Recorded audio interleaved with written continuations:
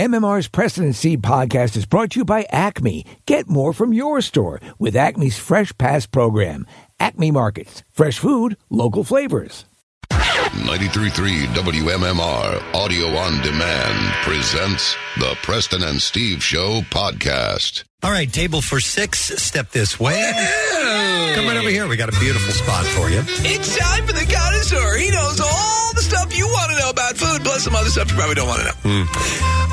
And by the way, I'll need to send this article over to Marissa. It was from BuzzFeed. It was something along the lines of like 25 things that you would never understand unless you've worked in a restaurant before. Yeah, I'm sure. Some good stuff on there. You did.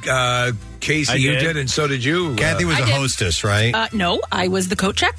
Coat check. Coat check. Then you didn't really work at a restaurant. I didn't do but you would make money. Front so that you have it immediately when you're leaving. Hey, listen, I made more money than the cocktail server. Oh, I'm sure you did.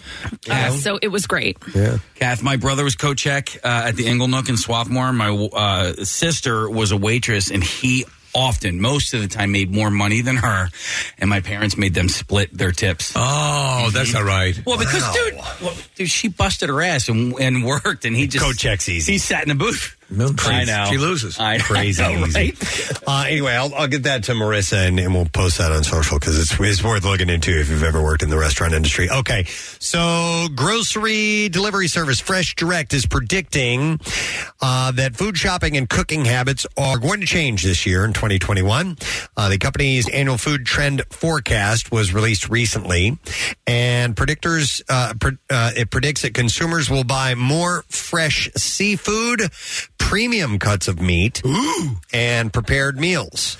The company also thinks that people will be ordering produce online in place of traditional in-person shopping, bringing more creativity into the kitchen and have a higher focus on reducing food waste. And then it'll all go back to restaurants. Right. They also foresee a growing demand for same-day delivery and online grocery shopping in general. So hasn't this already been happening? It's already been happening. It's been part of the deal. And I think people have seen that it's an option. Mm-hmm. I know a lot of people are just biting at the bit, though, to, get back to eating out and stuff like that. Yep. We've been trying to, we've been cooking a lot at home, and for a while we started to get into a rut and haven't really been paying attention to, having some decent meals, and lately we've been getting back to cooking some interesting... Healthy, good options. Yeah, healthy options and interesting recipes and stuff like that. It's a pain in the butt to cook a good meal, as Kathy would know. It usually sucks. Yeah. Yeah. Well, that sucked. But if you that sucked. If you spend the time, you end up getting something that tastes better, I think, anyway. The trick is spending the time. I know, that's the hard part. I know. Right. Well, my wife made like a chicken and pasta meal the other night that was awesome. But the thing is that a lot of times what people don't consider is make a large portion of it, make something that holds well in the refrigerator that you can eat. Yes. Yeah. And then that makes sense. Yeah, if you can pre-make your meals, it's great. I try to have my lunches because now we bring lunch to work, and so I have to pre-make at least 3 or 4 days. If I can't do the whole week, I'll at least get 3 days in the fridge on Sunday, ready to go, and I at least have that out of the way. Casey, I had a bit of a revelation. You noticed yesterday. So are you the noticer or you're the revelationer? He noticed. Okay. So Casey and I usually like to snack on apples. Right. We have little apple discussions every now and then about our favorite varieties. Honeycrisp. And there's a new variety called Sugar Bee, which I've fallen in love with. And so I bought these gorgeous big Sugar Bee apples. I brought them home from the grocery store, and as I took them out of the bag, they fell out of the little bag you get in the produce section, and bam, bam, bam, bam, they just started hitting the floor. Bruises up the apples. I was so pissed off. So what I did, because they had little mushy spots on them, rather than have them sit and get even more mushy over a few days, I took 2 of the apples and I cut them up into slices and I brought them into work. Well, that's a pain in the ass to just spend that time to where you can normally just grab the apple and eat it as is. Mother effer. But Casey? Yeah. I liked how the apple slices went down. I know. Better than the actual Preston, eating it off of the core. I won't eat an apple regular because the skin gets stuck in my teeth and it will bother me all day long if I don't have dental floss on me. So if I eat an apple, I cut it up. That's how I eat it. I never eat an apple off the core. I slice it. I slice pieces off. I used to. I peeled it first, too. Yeah. And wow. yeah. Even and it was better. I think I'm going to have to spend that time each week and do that. Well, so that's why I'm almost strictly a Honey Crisp guy. I'll do a Gala apple, but it's because of the skin. I can actually take the skin a little bit better. Everything that rocks. I agree because like the Red Delicious, the skin's bitter. I don't like it. Yeah. You know, and that's probably the most popular variety of apple. Interesting. I have turned into an apple guy. Yeah, I'm an apple guy. I'm an apple guy now. You know what? Another thing about apples and me, I can't eat just an apple. It hurts my stomach. Like it'll upset my stomach. I know. I have that happen from time to time. Yeah. It must be acidic or something. Does it give you liquidy boom booms? No, not like that. It just makes me. It doesn't make me feel great. Like it's almost like I ate like something that wasn't healthy. You know what I mean? That's a band name. The Liquidy Boom The Liquidy Boom Boom. Let me ask you: are apples really that good for you? Because they just they taste so good. It's fresh fruit. You know what? Yeah, a lot of people default to fruit. Well, I'm going to eat 500 pounds of fruit, and fruit is got calories. Oh yeah. No, Loads of too much natural of sugar. anything is not good. But it's natural. Not just eat fruit. No, but natural sugar is fine. Okay, because on a daily basis, I just finished a juice cleanse, but on a daily basis, I have a banana, an apple, and an RX bar for breakfast. And a T-bone steak. And a T-bone steak, and that's it. That and a handful of Oreos, and that is it, and a pack of Big League Chew, and that is all I have for breakfast. And then I wash down with a milkshake, and that is it. And that is it. And then finally some Cinnamon Toast Crunch. Right, and that is it. That is it. And then my apple. Yeah. And then in the morning, and then an apple a la mode. So, and then some not Pop-Tarts. that much fruit. And then some Pop-Tarts. And that's it. That is all. And then some pancakes, and then I'm done. So After the bacon. So fresh seafood, premium cuts of meat, and prepared meals are the That's next it. for this year. Listen, I have Ice cream, and that's it. dude, sometimes ice cream for breakfast is okay. Sometimes. No, that is it. That's it. Hang on. And then my club sandwich. Marissa says she has a 10-second food thing that she discovered last night. If we have time. Of All course right, well, we have hang time. on a second. Are we switching gears or something? Or what? No. I just want to give her 10 seconds. Oh. Wow. Good. Here we go. All right, go There's ahead. no way she's Go. doing it in 10 seconds. Go. Store your avocados in water. What? Store your saw your- avocados in water. So, if you cut an avocado in half, you only use half of it, it'll brown. The other half, if you don't use it, sometimes will brown. Yes. Marissa says, I saw your Instagram story, that if you put it in water, if you submerge it in water, it doesn't brown. Yeah, I follow all of these food people on Instagram. Stop at the clock. And one of them shared a tip where they said if you have an avocado sliced in half, I always just put it in a Tupperware container. I leave the side that has the stone still in it. Yeah. And you think it's going to be good by the next day, but it's starting to get brown and shrinky. Yeah. They said if you if you fill the Tupperware with water, you put it in there, you submerge it in water, it doesn't brown. Interesting. And Oh it my doesn't God. it doesn't do anything to the flavor? Well, so I shared it on my Instagram. I got lots of head explodey emojis. So people were like, oh my God, I never knew this. One person said they've tried it and it gets a little mushy, but it does save it. Interesting. Now you can also use lemon juice. Just got lemons. Oh, shut up. We buy bags of lemons, man. Yeah. Oh, God, yeah. Can you just bring me one a week? Sure. Let me get on that. That'll get me through. Here we go. It says an even easier method is submerge your ripe avocado in water, cut your avocado in half, and fill a glass or plastic container near full with water. With the flesh side down, place the avocado in the container, cover, place in the fridge. This will keep the avocado from turning brown for about another 2 days. Well, I'll give that a try. I want to try it with a thin layer of water because I feel like if you are just putting, it says put the flesh side down. So that's the side with the skin on it, right? Yeah, exactly. Oh, so it's got to be submerged. No, not with the skin on it. Okay. Flesh side. Yeah, What's that's the a flesh? Skin. That's a good question. The flesh of an avocado. I would think the flesh I want the flesh of You the just avocado. called her. is not the same as the skin, oddly, but I might be wrong on that. I might be way The off on video that. did have it submerged, so it needed to be in there. So we can Right. all do our tests and we'll report back next week. I will cull all your data and put it into a medical journal. Okay, the flesh is the part you eat. Okay. There you go. Okay. So, I thought it's so. the cut side. Yep. It could say cut side down, right? Stupid. Stop acting Jerk. smart. Do you keep the nut in the middle? Or you take the No, nut I out? would say you take the stone out. Well, where do you nut? In the middle. All right.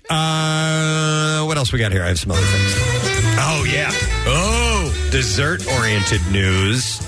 Costco has gotten the internet's attention with its latest super huge treat. It is a 3-pound brownie.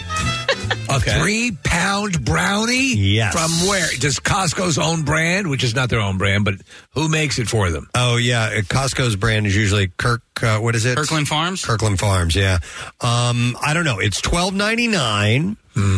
There's an Instagrammer called Costco Buys that shared a photo of the massive dessert. I don't know. That's all the information I had on it. But 3-pound brownie. Color me intrigued. I love brownies. Oh, my God. So good. My wife has been making, throughout the holidays, Ghirardelli brownie mix, which is sensational. Yeah. Chocolate chips in it. It's so easy to make that I just said to her, stop it now. Yeah. Stop making it because we need to take a break from them because they're just, you'll buzzsaw through them and they're Kathy, I know you like a moist. They're moist. They're moist as a mofo. I just have never had, I'm sorry, Kath, I've never had a store-bought brownie that is as good as a homemade brownie. Yeah. I'll tell you what bizarrely what brand of brownies I used to love. Schools would have them, and they were a little bit. I remember Linden's. I was never allowed to buy that. Yeah, Linden my mom wouldn't let me. Linden brownies. I know because they had bugs in them. We had apples. Because they had AIDS. Don't buy the brownies; they're filled with AIDS. But see, the Linden had the toffee cookies. That was my go-to. Yeah, those are good too, and the Linden's chocolate chip cookies. Well, now they got a 3-pounder at Costco if you're interested. All right, this is 3-pound brownie. That's what we need. This is a bit of a question about serving pasta at home. Yeah.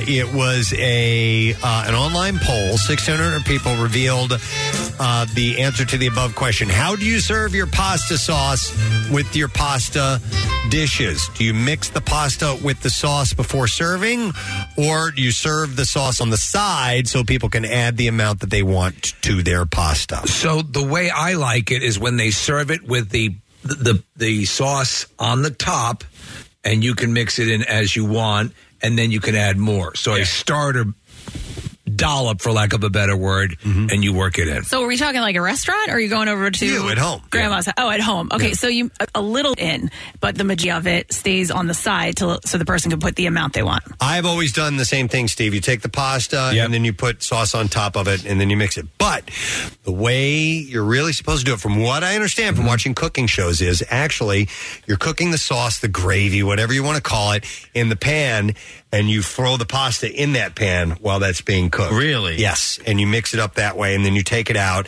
And then, of course, you can pick it up with, like, tongs, depending on what kind of pasta you're, if it's a longer pasta like linguine or fettuccine or spaghetti or whatever.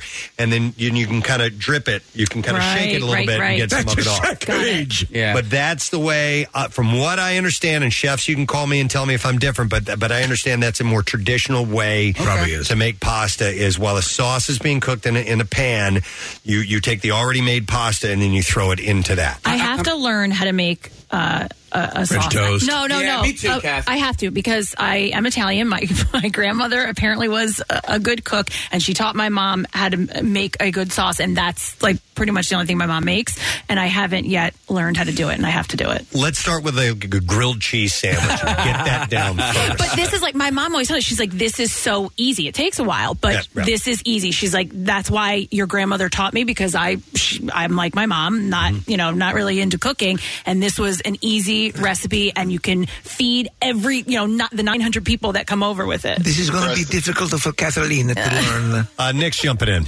Yeah, do you, when you use meat in your sauce, do you cook the meat separately, like a sausage or a meatball?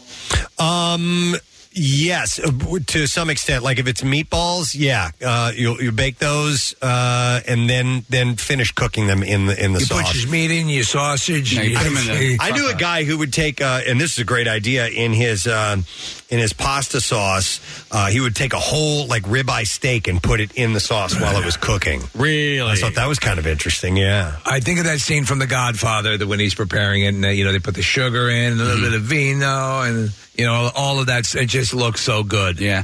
Kath, and it's healthy for you. I would like to learn how to make my own sauce. I'm not mad at however people prepare it, but I do, if you are going to mix the sauce in, I need to have the option of putting more sauce on, because I'm a lot of sauce kind of guy. guy. Are you? Yeah. I'm a moderate sauce guy. I want a symphony of taste. I like You it. guys want my mom to make some? She loves doing it, and she loves cooking for you guys, and she makes a really good sauce. Yeah. Anytime. We should have a little Jar it up. contest. I can have my mom make hers. Okay. I love it. Yes. It's Bucksco versus He's Delco. Delco. No, he's Delco. I'm Delco, but my mom's my mom's Nick, you're not Chesco. Delco. Come on. Tesco. All right, mom's anyhow. Well, who's Costco?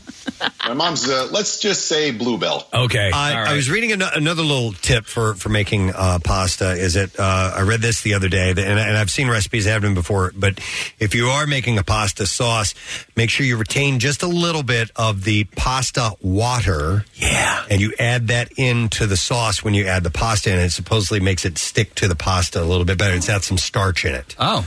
Oh man, pasta water grosses me out. It's like What is cloudy. wrong with It's you? cloudy. I know. Cloudy. It's gross. It's cloudy? Yes. It's cloudy. disgusting. Cloudy. It's cloudy. Cloudy. Gross. Oh my god, I hate it. I Oh, by the immediately way, get it off of the Can you pasta. start pointing out things Yeah. that aren't gross, Yeah. just so we can? All right. All right. Thank you. I'm gonna Yeah. try. That's not gross. That's her follow-up show. Yeah. Well, So- that sucked, and that's not gross. This isn't gross. Two different things. We should have a sauce-per bowl and have Nick's mom and Kathy's mom do this right before the Super Bowl. And we drink a glass of each, right? Yes. Secondly, my mom had gnocchi for the first time in her life. Genichetti? She is Genichetti. She is 70, hang on, how old? 73? No, 70, yes, 73 years old.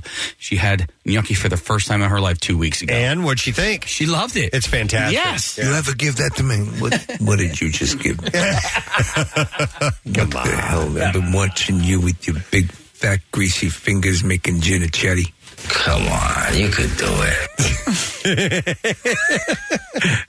Imagine if your mother was Whitey Bulger from Black Mass. Hang on, I'm going to go to Something for after school. Joe is in the restaurant business. Hey, Joe, good morning. Hey guys, how are you today? Good. What's up, Joe? Not much. So yeah, with the sauce. So when I'm at home, what I do, I work in the restaurant business, but I also, obviously make pasta at home, like many others. But I at home, what I do is I cook the pasta. I do what Dad said. I put a little bit of sauce in there because of the starch, without anything in there, all the pasta will eventually stick together if nothing's in there. Mm-hmm. So in the restaurant business, however, there's two ways. One, if a restaurant uses fresh pasta, then that's what you do. You put the sauce in the pan. So the vegetable, everything else you want to add to that pasta dish goes in the pan with the after the sauce is heated, and pasta and everything else, because it's not supposed to be that hot, just the sauce is. And if you're going to pre-cook your pasta, like a hard pasta, you pre-cooked it. Mm-hmm. What you do is, if you don't want to add salt, you want to cook it later. Say like in the restaurant business, we would portion it out. Yeah. You mix a little tiny bit of oil in with it, and you mix it all down so the pasta doesn't stick together. Yeah, I'm so freaking hungry now. Mm-hmm. Yeah. And it holds it. It keeps it very fresh for a while. Okay. All right. Good tip. Thank you. Appreciate it, Joe. Guys, have a great day. All right, you too, man. That's one of the excruciating parts of watching like Goodfellas when they're in the prison and then they're doing the thing and they're getting the bread and they got the this and the whatever the hell. It looks tremendous. It makes you want to be in prison so much. You do get hungry and you want to be in jail. All right. Let me see. All right, a couple other things we can get to. There you go. All right, we're gonna switch gears from really yummy, awesome pasta to Slim Jims. Slim Jims. You still eat them?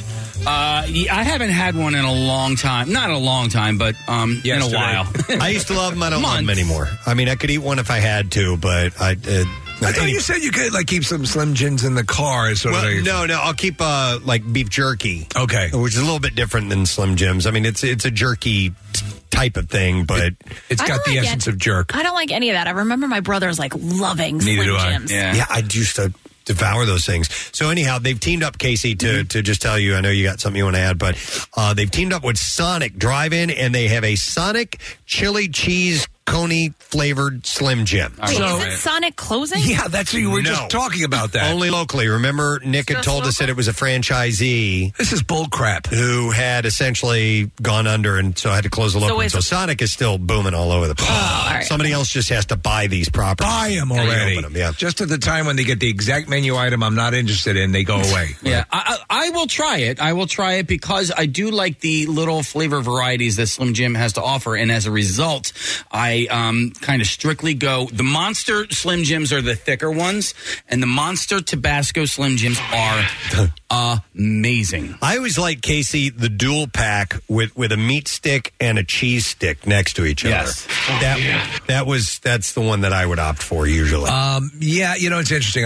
I'm like Kathy. I've never been into this, though. We did have a company on for a while that had some sort of jerky, or I forget what they were, and they brought by samples all the time. Their stuff was very, very good. Yeah. It didn't have that processed taste to it. My wife bought Jack Link's meat sticks the other day. They came in through Amazon. They weren't that great, man. They're meat sticks. Well, it is their attempt at the Slim Jim. Log? Yeah, no, I like Jack Link's beef jerky, but I like beef jerky. The way I said that sounded so weird. Beef jerky. All right, what the hell's the difference between beef jerky and a meat stick? Beef jerky is a little more dry. A little more chewy. Yeah, the meat stick is kind of softer, but it's in a casing. Veinier. It's in a casing as well. So, it's funny though. But we used to, when I was a kid, and this comes from my dad being from the South, but we would buy all that stuff. If you stopped in a gas station and it was in a jar, if it was in a vat floating in vinegar, we would buy it. I'm like, you could buy those super duper hot dog type of things. I remember those. Spicy hot. Never got into those. Pickled eggs or pickles or, even freaking pig's feet and stuff like that. Feet. Oh, my God. We used to eat that stuff like crazy. So now I find it disgusting. Does this definition hash it out for you here, Preston? Here we go. Jerky's made from lean cuts of beef that are cooked at low heat for a long time, so very little fat mixed into the end product. The other hand, meat sticks encased like sausage, it says have 8 to 13 grams of fat. And I think that's part of it, Steve, that I got tired of that. I remember one time having a Slim Jim, and there was just grease all over my fingers. And with jerky, you don't really get that. Right. You don't get that. It's more leathery, actually. Yeah. With the Slim Jims, I usually keep it in its package and you kind of push it up, and so you don't get all that grease on your fingers and stuff. But I was always a sucker for the Wild Bill's beef jerky. That was always in that giant, like, Mason type jar when you go to the beer distributor. Yeah. It's always right at the register. You guys know what I'm talking about? I do know what you're talking about, yeah. I think it sounds familiar. I stay away from that Steve, stuff. Yeah, go ahead. What was that? We had that client because they provided me with beef jerky for a couple of the mountain climbs. I remember, right, Nick? I wasn't crazy. Yeah, it was really good stuff. It was really good. It was all natural, and they were on board for a couple of years, and then they went away, and I don't know if they're still in existence, but I can't remember for the life of me what the name of them was. It was really good, and they had, like, little chips, too, like older, like beef jerky chips and stuff. I know what you're talking about. Yeah. All right. All right. Oh, my Jesus I'm looking Christ. at Okay, hang on. Let me go to this call. I'm going to go to James. Hi, James. Good morning. Hey, what's up, guys? Rock. Thank you, James. You had a story about Slim Jims. Yeah, when I was younger, my stepdad worked for a vending company place, and he brought home a case of Slim Jims. It was like 144. Like a gross. Me and my buddy sat and ate every one of them. Right? And he threw up Slim Jims so bad, and to this day, he won't touch them. Of course. Hold on, but James, why? Just to see if you could eat 100 of them? We just kept going back and grabbing one until they were gone, and then I got my ass in trouble when he got home. Yeah. Yeah, for eating 144. You ate his salary. Yeah, you ate a gross of... Wow. So every time I picked the dude up or stopped by, I stopped and get a Slim Jim. He's like, I love it, James. Thanks, man. Appreciate it. All right, I probably have time for one more thing here. We're going to have Stacey Keach on in just a moment, so... I saw this. If you love fast food, then Hawaii is apparently the state to be in. And I wouldn't expect this. According to data compiled by NiceRx.com, Hawaii has the highest concentration of fast food restaurants in relation to its population. Okay. With 97.5 fast food restaurants per 100,000 people. As of 2019, the U.S. Census Bureau estimated that the population of Hawaii was a little more than 1.4 million, which could mean Hawaii has around 1,365 fast food restaurants. So they rank at the top. And I guess, listen, it's an island and you got a lot of tourism and so on. Right. But I would never peg Hawaii as kind of per capita having more fast food than anybody else. The times I've been, they did have a lot of those franchise places. I remember that. I guess so. There are a lot of franchise places, but when I think fast food, I think, Burger King and McDonald's and stuff like that. But I mean, it could also be like drive-thrus. Yeah. Oh, well, yeah. But I guess it could be Famous Amos or something. Right? I don't know. So let's see who was in second place. New York was second. Well, that's another island tropical. True. Yeah. It is an island. Manhattan has 92.3 fast food restaurants per 100,000 people. And it says for some perspective, Hawaii's per capita fast food restaurant number is a little over 3 times the amount recorded in Alaska. Which has 61.9 fast food restaurants per 100,000 people. So what was that factoid about the proximity to, on average, most Americans to a McDonald's? Yeah. There was some bizarre thing that... You're always within like 10 miles of a McDonald's or something like that. Yeah. Yeah, I don't know where that stands the vast now. bulk of Americans. But yes, that's correct. So, Hawaii's place for fast food. All right, so as long as we are in connoisseur territory, I want to give a shout out and a thank you to, there's a woman named Ann, I don't know how you pronounce her name, but it looks like it's like Fenkel or Fenkel.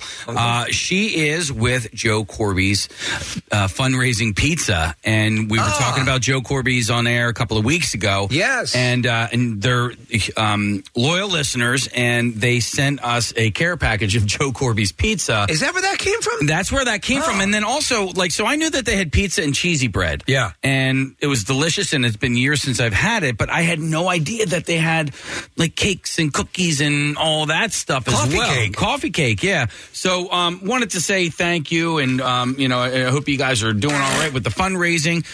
You're doing great things for schools, and I don't know if you can order this just on your own, You probably can, if you want. Or if I had just to do lie about your charity. But dude, yeah, they have cheesecakes and brownies, and I had no clue about any of that stuff. But a little bit of nostalgia for people. Yeah, in the freezer in our kitchen are some cheesy breads. I took the pizza home with me because it was just one large pizza making kit. But the cheesy breads you were actually able to parse out. And for sending that over, that was very cool of you. We very appreciate nice. All right, listen, we'll be right back. Stay with us.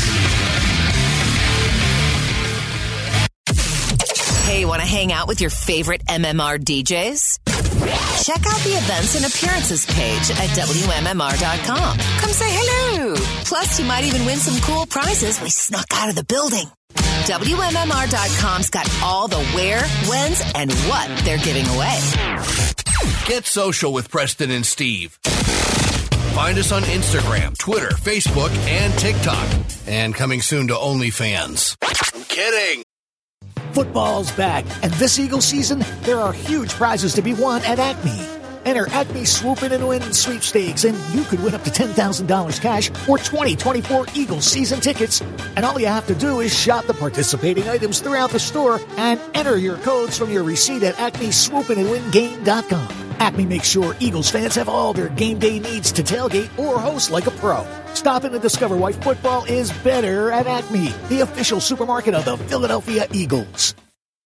Free diamonds. Steven Singer is giving away free diamonds. You don't want to miss this. Everyone who purchases an engagement ring will receive a free 1-carat lab-grown diamond. You must be thinking Steven only sells real natural earth-born diamonds. Well, you're right, but Steven will never sell a lab-grown diamond, but he will give them away. Nothing says I love you less than a lab-grown diamond. Don't be fooled by real natural earth-born diamonds from a real jeweler that you can trust. Steven Singer Jewelers, online at IHateStevenSinger.com or in a showroom at the other corner of 8th and Walnut in Philly while supplies last. That's IHateStevenSinger.com. Now back with more of the Preston and Steve Show podcast. Interesting Reddit thread that I picked up through BuzzFeed. And a guy had asked a question, what is the fastest you have ever seen someone, a new coworker, get fired? And asked for responses, and there were loads of interesting ones. So somebody's only been there for a short amount of time, and they get fired for whatever reason. We had one here, don't you remember? No. In our sales department. I do. It was literally, it might have been 24 or 48 hours. Yep, I do remember that. There was a reason behind that. I'm not going to go into the details. Yeah, but it did involve our old advice to make sure your social media is clear. Yeah. Yeah, exactly. Well, the social media was clear, and that's why he was only here for 24 hours. Yeah, so keep that in mind if you're applying for a job somewhere and may want to go back and check your history on social media, see what you got in there. So if you have some examples, I'm going to read a few from there, and there's a bunch of really good ones. Feel free to let us know. Here's one of the first respondents said a week was as quick as they had seen someone get fired. Said, I worked in a bar. New girl started at work. She seemed a little rough, but was fine. One day she finished a shift, sat at the bar, ordered a red wine with lemonade and ice in it. And he says, not really relevant to the story, but just shows how she is.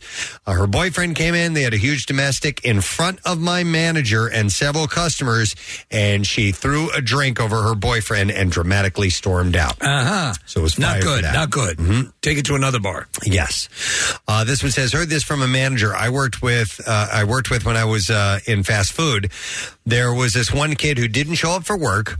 He ditched work often, so the manager called around, couldn't get anybody to fill in his shift, so she had to fill in for him. And a few hours into his shift, the dude ditching showed up with his friends and ordered food from that manager.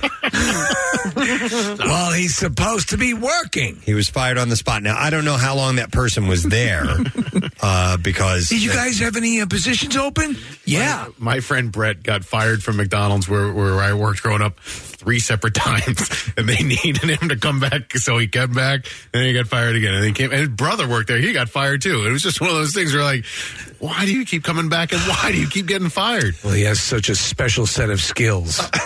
Other than, having someone get fired very quickly, we have talked about this before, and I've seen people just kind of disappear. Yeah, right. That happens. There was a guy in sales ages ago at Y100 who was there for, I don't know, a week or two or something, and just decided he didn't want to come to work anymore. And I mean, left, like, just completely ghosted. Like, never heard from him again. Yeah, everyone's had that moment where you're there and you're thinking, what the hell am I doing? But at least let them know you're not coming in. Here's a great story. This one says, first day of work. I saw this guy get fired. He walks in, and he says, what the F is up, dumbass, to the guy that was parked next to him. It didn't touch his new Camaro, but he had just bought it since he had gotten hired. And the guy that he said, what the F up is dumbass, F up dumbass to, was the CEO of the company. Who was there on a visit to their particular branch. He said literally 10 minutes into his shift, he was signing release papers. That's a quick one. Another one says here, a 19-year-old kid got hired to work the seafood counter. I saw him twice and then never again. So I asked a coworker what happened. He said he had closed seafood one night and was walking out of the store, and the 5 pounds of crab legs he stuffed down his pants fell out in front of the closing manager. Oh, my God. So he was Come on. Yep. Let it breathe before you start stealing. Here's a text that just came in. It says, new guy on his first day of work, refused to wear the approved uniform jacket, fired within 3 hours of his first day. So what do you say? No, I'm sorry, I'm not going to do that. Or aren't you aware that this is when you get hired, they set the rules. There are rules. They are providing you the job, and you are going to in turn work for them, and they will pay you for that. Yeah. So if you didn't want to wear the jacket, let them know right at the beginning so they don't hire you. Yeah. Here's one that says before their first day on orientation. Is the quickest they saw somebody get fired. During orientation? Yeah. He said, I got hired for a manufacturing job through a temp agency. Me and my friend me and a friend of my wife were both supposed to start on Monday at the plant for a week-long orientation. She got into a fender bender on her way to orientation and called them to say that she'd be a bit late, that she had just needed to wait on the police to give a statement. The manager told her, don't even bother coming in. The girl was torn up. She took pictures, and the police report and the hiring manager tried to explain things to the company HR manager. Wow. With no dice. She was fired before even clocking in. Well, that's just a jerk boss. That's just somebody who's being a dick. Have you ever, on a side note, have you ever worked through a temp agency just to pick up some work? No. Yeah. Have you? No, I never have, but we used to, throughout the years, we've done, in the various radio stations, we've done commercials for places that are temp agencies. I always encourage people, it's kind of a good way to you want to get a smattering of experience. The one I worked for was called Kelly Services. I don't know if they're still around or not. But I remember them. Yeah, I had a few different jobs through them. Usually it was like data entry or whatever, but it was good pay. Yeah. And it have been some good jobs as a result. There you go. I'm going to go to Colleen. Good morning, Colleen. Good morning. How is everybody? Wonderful. So you have saw somebody get fired pretty quickly? Yeah. The company Christmas party, which was a few years ago, this gentleman was invited because he was going to start the following week. The company Christmas party was on a Saturday. He was going to start Monday. So they invited him, said, hey, come on out, get to meet some of the people you're going to be working with. You get to see the company as we are in our own element. And he got in a fight with his wife that night. His wife fought with one of the managers, got in his face, and he was fired on the spot. He never even started the job. That's a double-edged sword. So if you're invited, they invite you to the office Christmas party before you've even started, I would come up with any excuse possible to not attend, because they're always a potential disaster to begin with. I don't think you should ever go to the Christmas party. Yeah, but if you're going on the Christmas party the first time, you don't know anybody. Right. You're going to be on your best behavior. You're right, exactly. Yeah, I knew a guy who... It was a big manager that he got in a fight with, so it was like the wrong person to pick a fight with. Yeah. All right, thanks, Colin. People reveal themselves after a couple of cocktails, I guess. Yeah, I knew a guy whose mom couldn't attend the Christmas party, so he went in her stead. I heard about that guy. How'd that go? Yeah, he stripped down his underwear and danced on a table. It's popular. Wearing mirrored round rimmed sunglasses. Wait, did you get in trouble from your mom? I mean, it was a private company, and I knew them, and no, not trouble. Okay. But was there anybody else in the underpants? No. Okay. No, there was a DJ, and he had hula hoops, and was doing all kinds of fun stuff, and the drinks were free, and I took off my clothes. Was everybody encouraging you? I don't remember. That's a great story. Hey. I don't remember. That's like my favorite story. It was fun at the time. Yeah. Here's another one. It says, guy showed up to work on his first day with the smell of alcohol in his breath at 7 a.m. When questioned, he admitted to taking a couple of swigs on the way to calm his first day nerves down a little bit. I'm an alcoholic. Yeah, he was fired on the spot. He worked there less than 20 minutes. Here's a similar text, Preston, of along those lines. All right. It says, company I used to work for had a new hire for exactly 6 hours. When they took her for a mandatory drug test after her training, she tested positive for such high levels of cocaine. They believed that she was doing it on the way to her test. Yeah. Wow. I definitely smell alcohol in people's breaths instantly. But I wonder if now, with everybody having to wear masks, if that hides it a little bit. That's interesting, especially if you treat your mask with some sort of cologne or something, perhaps. Yeah, take a little nip here and there. Put a charcoal filter in it. I'm going to go to Michael. Hi, Michael. Good morning. Hey, good morning, guys. Hey, what's up, buddy? Hey, so I owned a construction business in Northern Virginia. I had a best friend living up in Jersey, and her boyfriend fell on hard times. So I gave them a place to live and the boyfriend a job working with me. The first day, I should have known right off the bat, just getting in the car, he was PO'd about having to leave so early. But we get to the job. I tell him I need him to cut some boards. Within 15 minutes, he comes up to me with a circular saw with the cord cut in half, brand new. He cut the cord in half. I'm like, I thought you'd done this before. He's like, yeah, but never this kind of work. I fired him on the spot, made him sit there all day while I worked, drove back, and then kicked him out and sent him back to Jersey. Wow. He made it about 15 minutes into the job. That was about 15 minutes into the job. He sat there for 8 hours that day, and it was an hour drive back. Yeah. I thought you said you did this kind of work. Yeah, but I was lying. Oh, man, it was the worst mistake ever. Yes. That's right. Thanks, Michael. No good deed goes unpunished. Yeah. Let me go to line 1. This is Jason. Hey, Jason, good morning. Hey, good morning, Gadzooks. Gadzooks, buddy. All right. Quickest you've seen somebody get fired. Within the first half of their shift, on their first day of training, I used to work retail as a manager and covering a warehouse. So we had a delivery come in, and there was a gap in the doors where the truck would back up, and we knew about it. There was a camera. This guy learning how to just stack items on a pallet unloading a truck, decides to drop a box of iPods out the gap.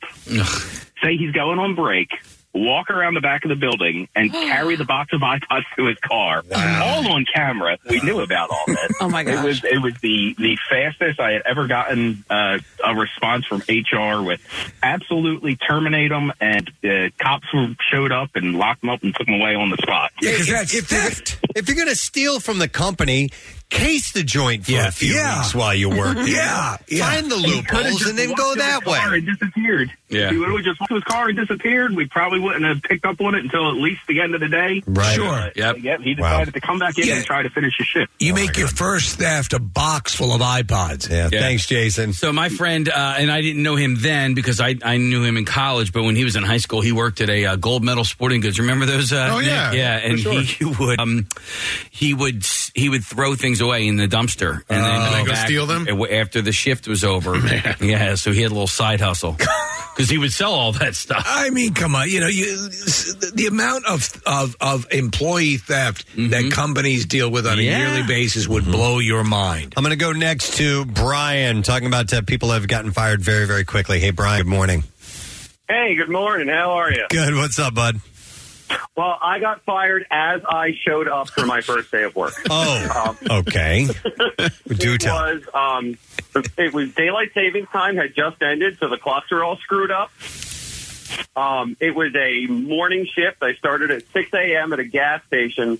I show up, try the door is locked. I knock on the door. The manager's on one side of the door. I'm on the other side of the door, and he just looks at me and waves goodbye. Wow. That's a little harsh. That is an accident that is made by many, many people during the clock shift. He wouldn't even entertain the notion that it was a legitimate, honest mistake.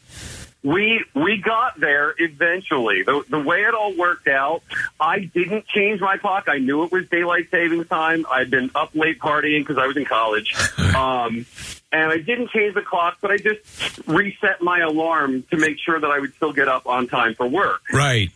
My buddy sees that I've gone to sleep and comes in and sees my clock and is like, "Oh crap, he didn't change it." Oh my God. My clock. Oh. Now I did have a conversation with them. I did get the job back, but man, I was fired instantaneously. That's funny. Wow. Yeah, listen, and again, my father, for all the advice he's given me throughout the years, there's a couple things. One of the most salient pieces of advice was show up on time.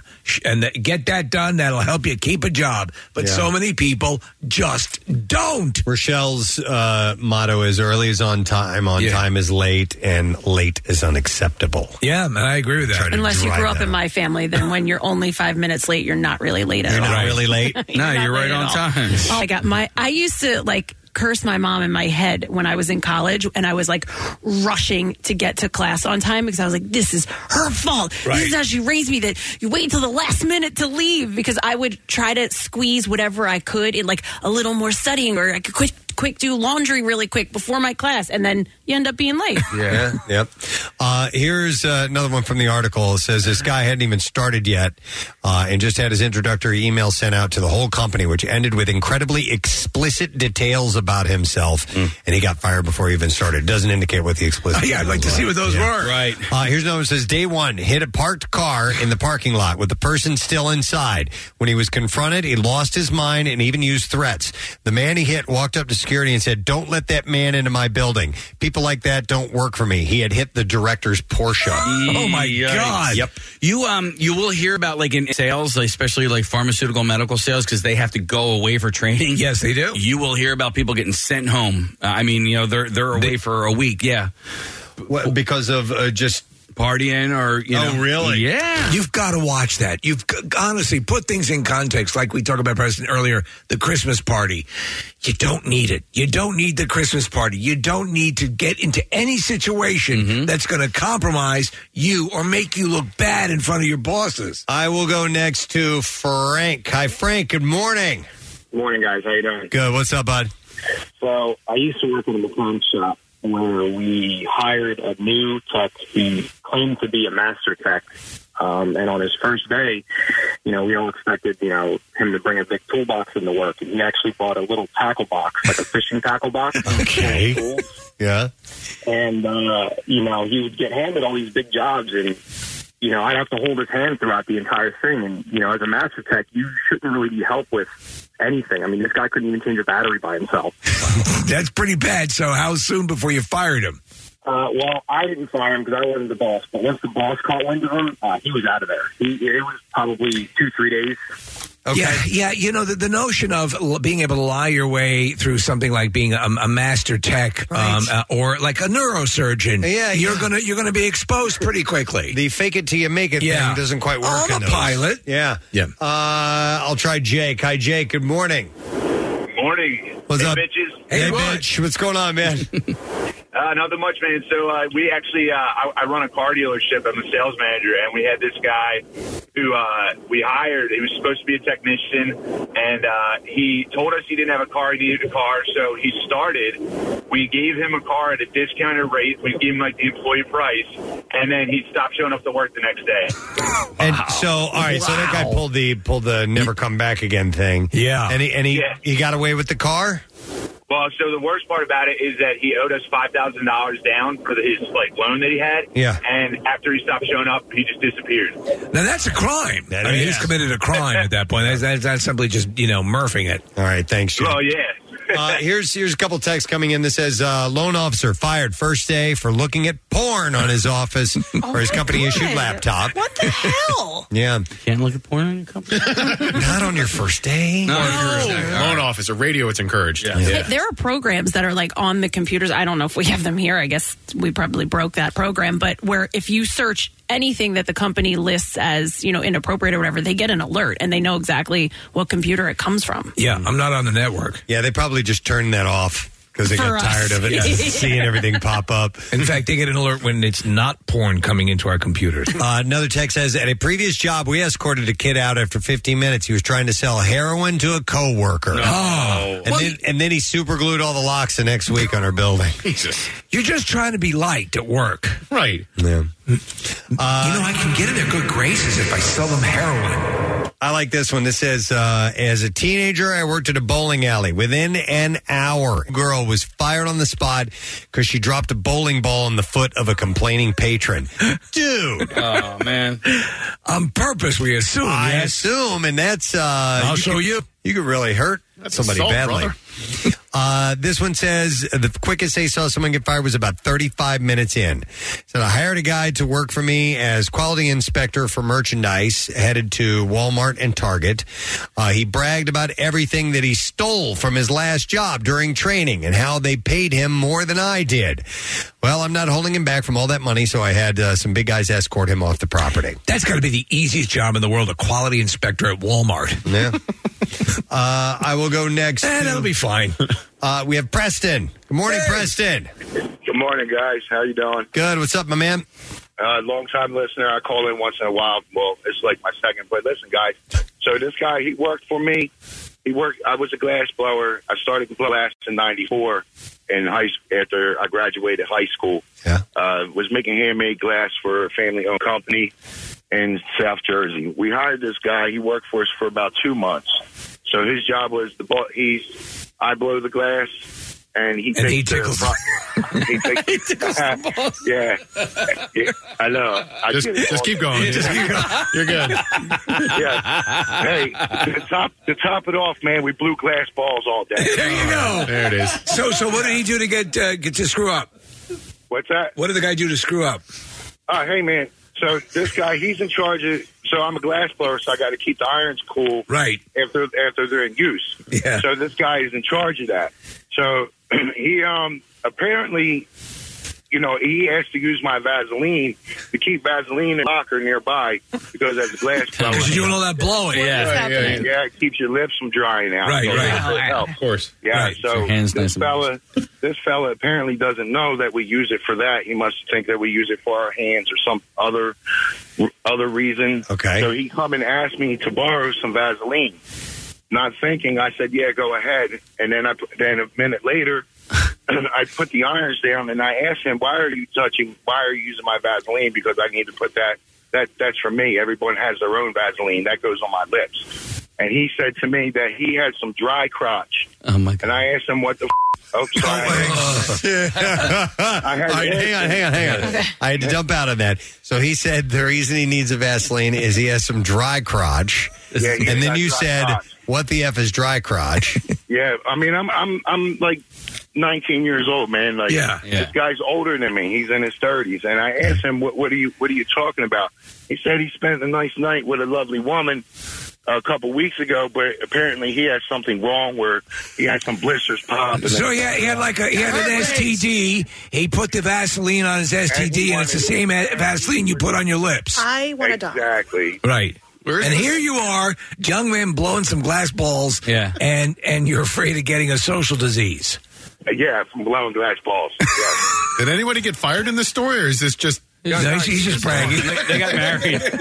No, he was gone, man. He was gone. Sure, you cannot. That is, if you go into our kitchen right here at One Bella Plaza, it says, "Do not offer up Vaseline you've put on your genitals if someone plans on using it on their lips." It's an OSHA requirement. This is Bill Weston. This is lip Vaseline. This is not STD Vaseline. This is for your dry balls. Not for your lips. Lip Vaseline and ball Vaseline, and they're in two separate containers. Marked clearly. Preston, that's our favorite story of the day. Thank you. Man. No worries, guys. Bye-bye. See you later. I don't know if you don't know what? If it had to do with anything else that we were talking about. He got fired. Yeah. Oh, okay. The dude got fired. End of story. I once slept with 5 Taiwanese hookers. Did someone get fired? No. I just wanted to tell somebody. I just needed to get that out. I'm just glad that Bill has 2 different vats of he does, Vaseline in our kitchen. They're even in separate parts of the kitchen. Yeah, one for your balls, one for your lips. Let's see. Here's another one that says, I saw someone get fired 3 hours into their first shift. Guy lost it serving an annoying customer in a grocery shop, threw a cabbage at her. The manager came and told him to go home because he's finished here. There's cabbages for eating and cabbages for throwing. They're clearly marked. Yes. Listen to your supervisor. And then let me get another call here. Okay, yep. Let me go. We got a break here shortly, Case. I'll go to Paul. Hey, Paul, you're on the air. Good morning. Hey, good morning. Hey, what's up, Paul? Hey, doing some rock truck stuff. So I had my dad got his own company. He hired his sister's husband, and he ended up getting busted looking up porn and using the company email to make accounts and look up websites and whatnot. And this was how soon after getting hired? Probably 2 weeks, give or take. 2 weeks in, yeah? Okay. He felt all settled in, part of the company. Let it breathe. Yeah. Let it breathe. Right, Maybe go home and look at porn. Yeah. And the dad fired him, I guess. Yeah, I guess so. You're not very good at all. Let me see here. How many glass balls did you blow today? Let me go to Tony. Hey, Tony.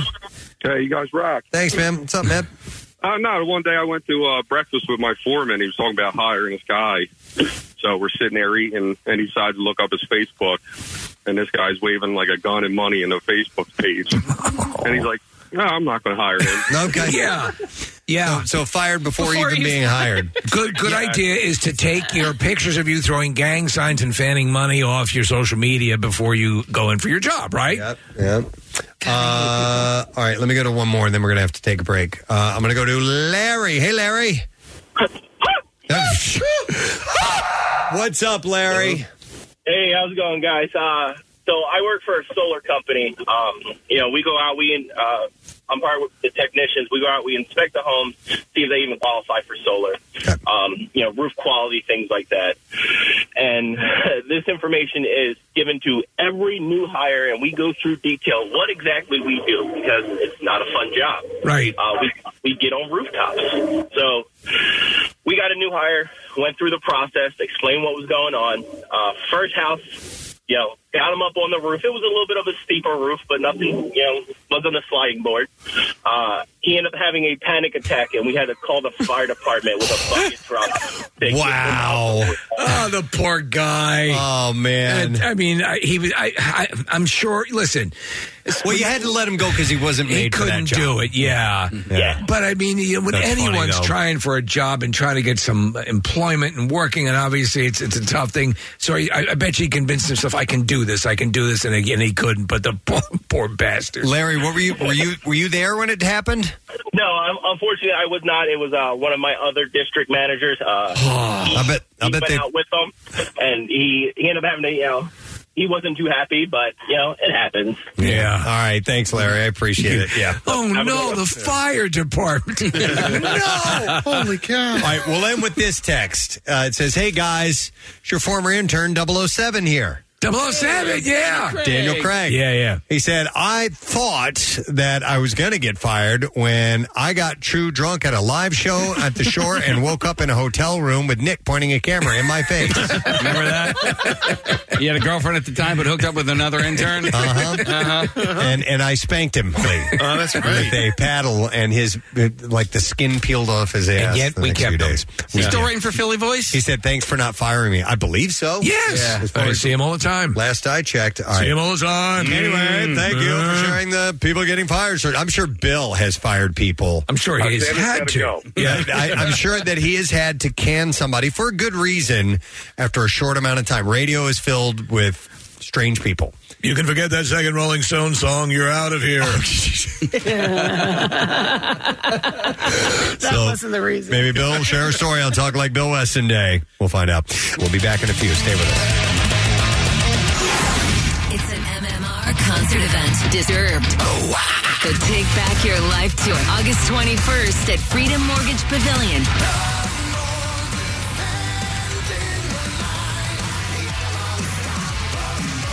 With special guests, Breaking Benjamin. And MMR has an amazing concert fan experience. The Unstoppable Keg Crusher Grand Prize.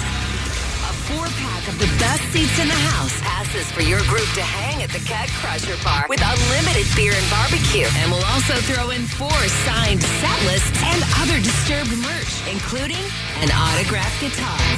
Listen to win a pair of tickets and qualify each afternoon with Brent Porsche. And again, all this weekend. Text Disturbed to 39333 for a link to all the details. Plus another chance to enter to win and get qualified for the grand prize. Presented by 93.3 WMMR. Everything that rocks. A couple of random interesting text messages just came up real quick. I want to pass along. There was one that said, wait a second here. Oh, yeah, this one says, no sad bro, is Clips Ahoy today?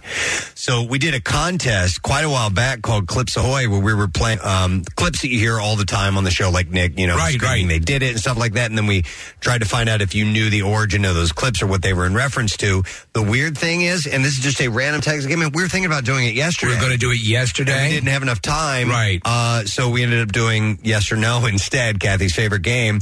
So that must be, their spidey senses are tingling. So we are getting prepped for that contest. So we can do it early next week because I have a list of new ones that I'm going to write because it's a multiple choice selection and I'm going to write the multiple choices. And then here's another interesting one. It says, listening from Zurich, Switzerland. Hey! Every day. It says, funny, Nick mentioned the bike designer. I should link up with fellow Preston and Steve listener. I don't remember. What was the bike designer? So this guy, Adam, designed my son's bike. I bought Ben a new bike. I put a clip up on Instagram. The guy saw it and said, hey, I'm a Preston and Steve listener. I grew up in the area and now I live in Switzerland. His name's Adam. I think Hammerman is his last name. By the way, a hi to Adam's dad because Adam's dad also listens to the show. Adam sent me a nice note. But then we got another listener in Zurich, Switzerland today, which is pretty amazing. Hey, you know what?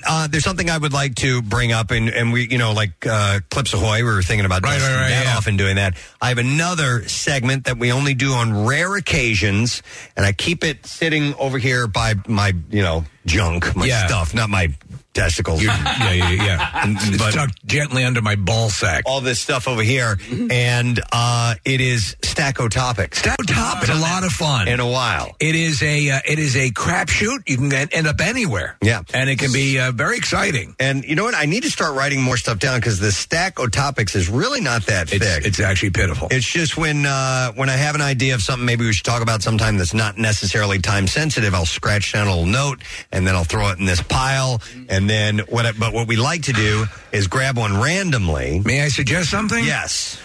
Our best streak with Stacko Topics has been at the hands of the female contingent of the show. It has. So I think they need to make the selection. All right, and Marissa is filming us, so she's got her phone out, so she can't do it. Kathy, no, do you want to do it? Reach your Marissa? hand over. Okay, Marissa, you want to choose one? You can use both hands. Don't use those.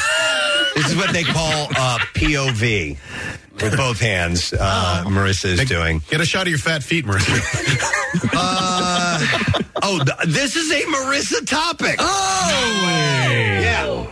I don't think this is going to work, to be honest. Well, so for my theory. It's something that she does. Marissa does weird things, okay? So she does. I don't think there's going to be a lot of people that will join in on this. And Preston, she does delightfully weird things that only a small group of people do. They usually live in her building, and they go to her Pringle can parties. I kind of wrote it down just to be nice to her, just to and go. you didn't actually want it to be a topic? Well, say Just it. tell us what it is. All right, so here's what it says. And then we'll have Kathy pull. It says, have you ever Amazoned something to send someone a message? I like that topic. Okay, I all do. right. Well, let's see what we get out of it. Listen, I've never done this. I will have Marissa explain. Yes, please. What this all means. So let her go to a microphone. She's filming. You can stop. Do you hear her large feet thumping on the? All right. So technically, I'm giving you an out before I even describe it. We did kind of talk about this. Oh, did we? Okay. Kind of. I didn't actually do it. I know what it is because of your neighbor. My neighbor's dog. My neighbor's dog barks. We did talk about it, and you were thinking about. Yeah, we were talking about whether she should actually send something over to. Yeah. No, not poison, Kathy. I was going to send them a little baby gate so that the dog couldn't go up to the door. Yes. Okay. Because they have a very long hallway. So Marissa wanted to see if you've ever sent something from Amazon or any kind of mail-in service or online purchasing to someone and do it anonymously, right? And just to kind of send them a message. Look, you need to, here is, I don't know what a good example would be. My girlfriends have done it. My girlfriend kind of got burned by a guy, so she just sent him a clown nose. Oh. Okay. Calling him a clown. Okay. And did he know it was from her? Yes. Yeah. Very Okay. Well, they actually murdered her parents. He's the kind of guy that has probably done it to a lot of girls, so I'm sure he had a short list. Is he legitimately a clown? Is that his one excuse? Not like bozo, but all right. Clown, like jerk, yeah. Okay. What do you think? I gave you an out. We can crumble it up right in front of me. What are we getting text board wise? Are we getting people thumbs up to this topic or nothing yet? Well, can we expand this to beyond Amazoning something? Yeah, that's what okay. Yeah, I'm you could leave somebody on somebody's desk at work. Now, for instance, I remember talking to somebody who had horrendous breath. Right. And I couldn't just say, hey, here's a piece of gum. Right. So what I did was I took the gum out of my pocket, I started chewing it, and then I offered. I didn't want to chew any gum, but I just needed to offer this gum to this person because their breath was so terrible. This might help your horrendous breath. Now, if you work with somebody who has terrible breath, you can maybe leave some Listerine on their desk or, Yeah. Subtle way of saying, yo, dude. Did you work with this person who had bad breath? No. Okay. No. Because I would see that as just a temporary fix if you're around someone all the time. If you want something more permanent, go to HR and accuse them of having child pornography on the computer. Right. But that would handle that bad breath issue. Yeah. All right, we're getting some text. It says I shipped someone an anvil after they wouldn't help me move, despite me helping them move a few months earlier. That's from intern Ben. Okay. As you can imagine. What did he ship? Ben sent an anvil. That's actually very clever. Okay. That says I once sent my buddy a dog feeding schedule chart so that he would feed the dog. Sometimes he would forget for a couple of days. Okay. I love that scene in Uncle Buck when he's like, how often are you supposed to feed? He had the dog for a couple of days. Yeah. It's just like twice. How many times have you been feeding him? I don't know, like 8 or 9 times. The contrary scene is in It's Always Sunny, where they have a dog, and right, you remember that? And they completely forget to feed it. All right, I will go to Jill. Hi, Jill. Good morning. Hi, Jill. You're on the air. Jill. All right, we're having an issue with the audio, but Hi, can you hear me? Yeah! Woo! Apparently, yes. Hi, Jill. Hi, how are you? Good. What's up? So my sister has a very particular opinion about my wardrobe. So she sent me 30 pairs of Amazon flared leg leggings instead of my tight leggings, like that go straight down to the ankle, because she just thought they didn't make my butt look very good. Oh, my God. So she sent you 30 pairs of pants? 30 pairs.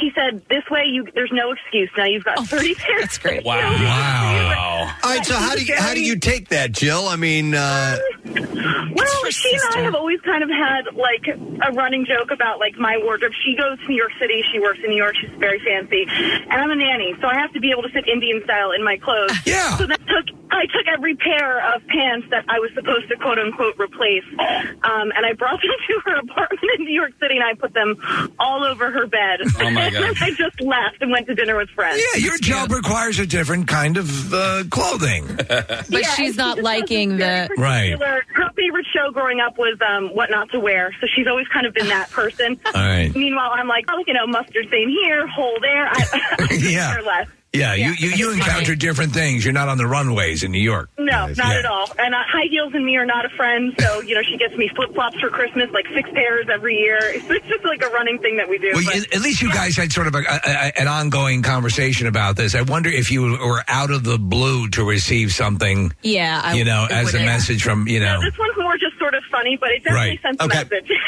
Thank you, Jill. Thanks, Jill. Love it. Appreciate it. Here's a text that says, my in-laws' pool is gross sometimes. I sent cleaning supplies, chlorine, pool floats, etc., and I sent stuff for their house, too.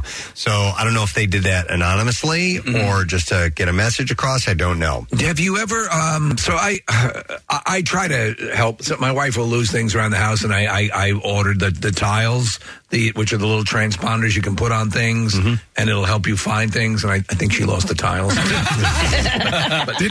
Didn't Pierre have a tile on his tile? Yeah. Like he had those tiles as well, and he was losing his keys, and they lost a freaking tile. I'm going to go next to an anonymous caller. Yeah, that's always good. Hi, Anonymous. You're on the air. Hi. So my father used to tell me the story of about his godfather who used to have a neighbor who would not clean up their dog's poop in the backyard, and it would smell very bad. So my dad's godfather would have a friend of his go over to the backyard and start to pick it up, but the neighbor caught on and told him to stop doing that. So at one point, this man that my dad's father was friends with once sent the neighbor wrapped in like a Teflon vest to kind of protect the smell from everybody else, but sent him a dead fish wrapped in a Teflon vest. Okay. And it's funny that this was a Godfather because it's straight out of the movie. It's an old Sicilian thing. Sleeps with the fishes. But that was created just for the Godfather. Yeah. Right. Oh man! Well, I think that's I just described that scene. Yeah, but if you guys know what that means, basically the person's been killed. Yeah. Yeah, they never saw the dog again either. Oh man. That's a joke, right? All right, I gotta go. I don't know. Okay, dude. All right, I have to leave now. Yeah. Let's see. All right, I'm going to go to Eric. Hey, Eric, good morning. Hey, good morning, guys. Good morning, buddy. What's up? So I was part of a theater group out in Jersey. We had this girl that would, during rehearsals, she just stunk to high heaven all the time, and I guess she couldn't smell it. So we would always leave deodorant and perfume near her stuff every time she walked in, so she would take the hint. She never got the hint, so every time between takes and everything, we'd have to spray down her clothes just so we could breathe and focus on what we were trying to do. And was this person pleasant? Like was she nice? She was a nice girl, but I don't know why she couldn't smell how bad she stunk. That if you want to talk about something that can make me gag, very bad body odor will do that. It's just horrifying. Yeah. But people, you do become nose blind to it, by the way. would you notice that this stuff is being left for you specifically? I think you'd have to make it really like you'd have to build like a pyramid of toiletries and stuff on just to let someone know. That'd be the way to know. I mean, in some cases, you walk that fine line though. You insult someone, or they just get devastated, or do you help them because now they're people are talking behind their back. Right. A couple of texts. This one says, and I love this. I anonymously sent a book which is titled "How Not to Be an A-Hole" to my dad. Wow. Another one says, one of my friends clogged a toilet. Another of another friend while we were helping him move, and he went and he sent him a plunger and cleaning supplies after that. Okay. Used to was a popular item for a long time. We talked about it years ago. Was the sending the crap, sending dog poop. Dog poop. Yeah, there was a company that would do that. I think they got in trouble. Is it called poopsenders.com? Because it could be. Yeah. Somebody texted that in. Right. Yeah. Apparently they branched out, Steve, because you can do cow crap now as well. Oh, there you go. Yeah, not just limited to dog crap. We will go to Rachel. Good morning, Rachel. Good morning. Hi. Hi. So have you ever sent something to someone anonymously to send a message? I did. I sent a milkshake via Uber Eats to my sister because she wasn't answering her phone.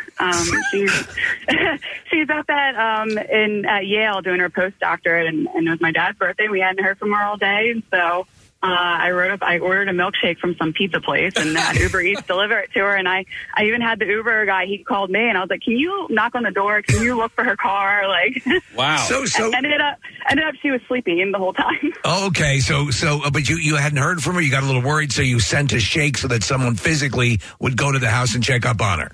Yeah. Wow. Okay, actually, that's kind of smart. That's unique. Yeah. You're doing a welfare check with a milkshake. Yeah, I'm from Uber Eats doing a welfare check. Wow. Why a milkshake? It was like the cheapest thing to do. Actually, that's pretty smart. It's a little bit off the mark from what we're doing. Yeah. That's very resourceful. That is. If you want to check up on someone, or what if you think someone's... Can you sort of? What if you, for example, if you think your boyfriend or girlfriend's cheating on you and they're over at the house, could you send an Uber Eats over there and say you could, but you'd have to be in direct contact with the driver and say, "Look, I'll float you an extra $20, right? If you tell me what you see." I wonder if people have had that happen before. Right? That's another topic off of this. Thanks for your call, Rachel. We appreciate that. Why not? Yeah. So if you can answer that. If maybe, you were a delivery driver who was offered a little extra to see what's going on. Because at the time they're about to deliver, at least I use Caviar a lot, and when that happens, the driver will actually send me a text from that driver's phone to let me know that they're coming into the area, and you could just return the call and say, by the way, when you get there. Right. Yeah. Let's go to Brian. Brian, good morning, sir. Good morning. What's up, buddy?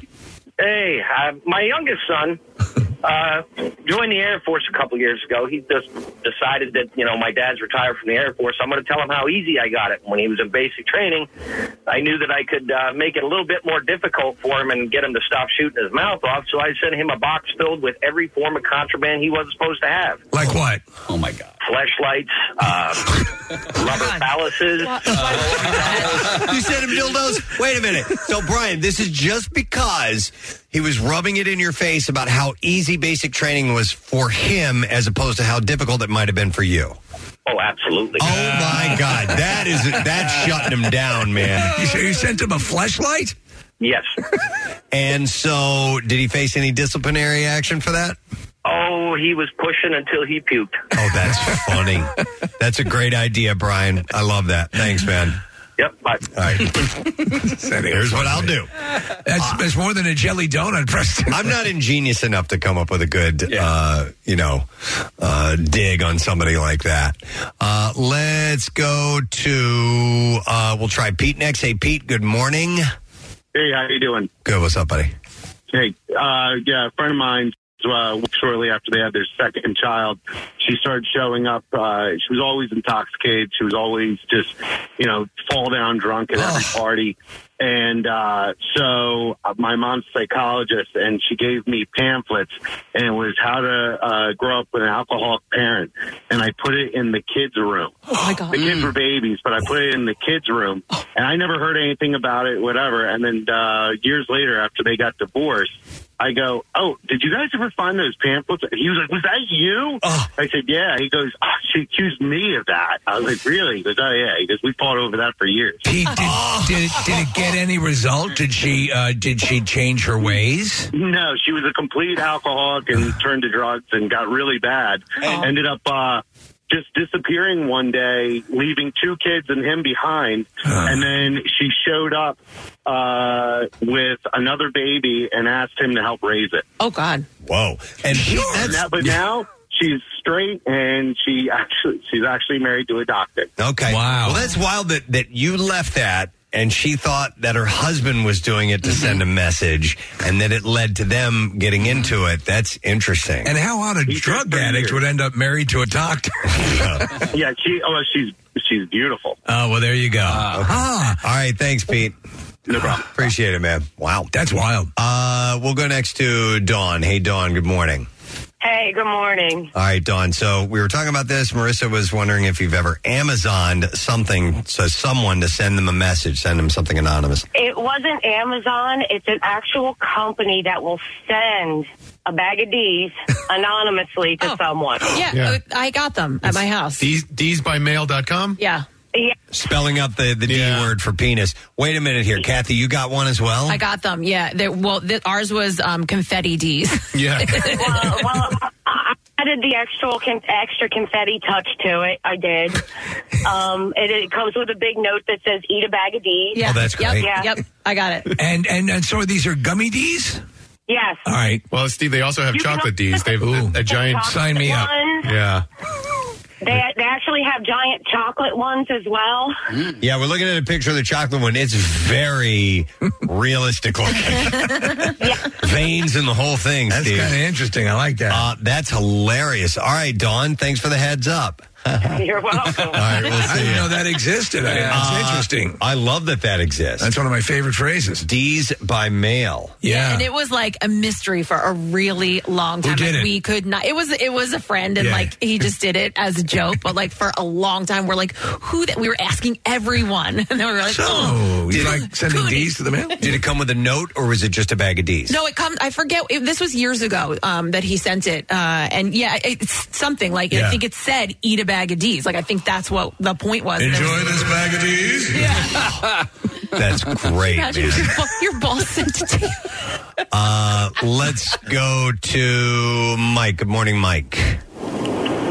Hey, Mike, you're on the air, buddy. Hey, guys, what's up? Yeah, man, wanted to hear about what you have sent to someone. Yeah, so I'm a physical therapist, and on the side, a couple years ago, I would do like per diem home health stuff. Right. And I had a patient, and sometimes you'd walk into these houses, and they're hoarders' homes. Yeah. You never know what you're really getting into. And I had this one house, and it was sketchy to begin with. And I walk in, and they were just like, he's in the basement. I'm like, oh, okay, this is great. So I walk into the basement, and there's this guy sitting in a wheelchair. It smells.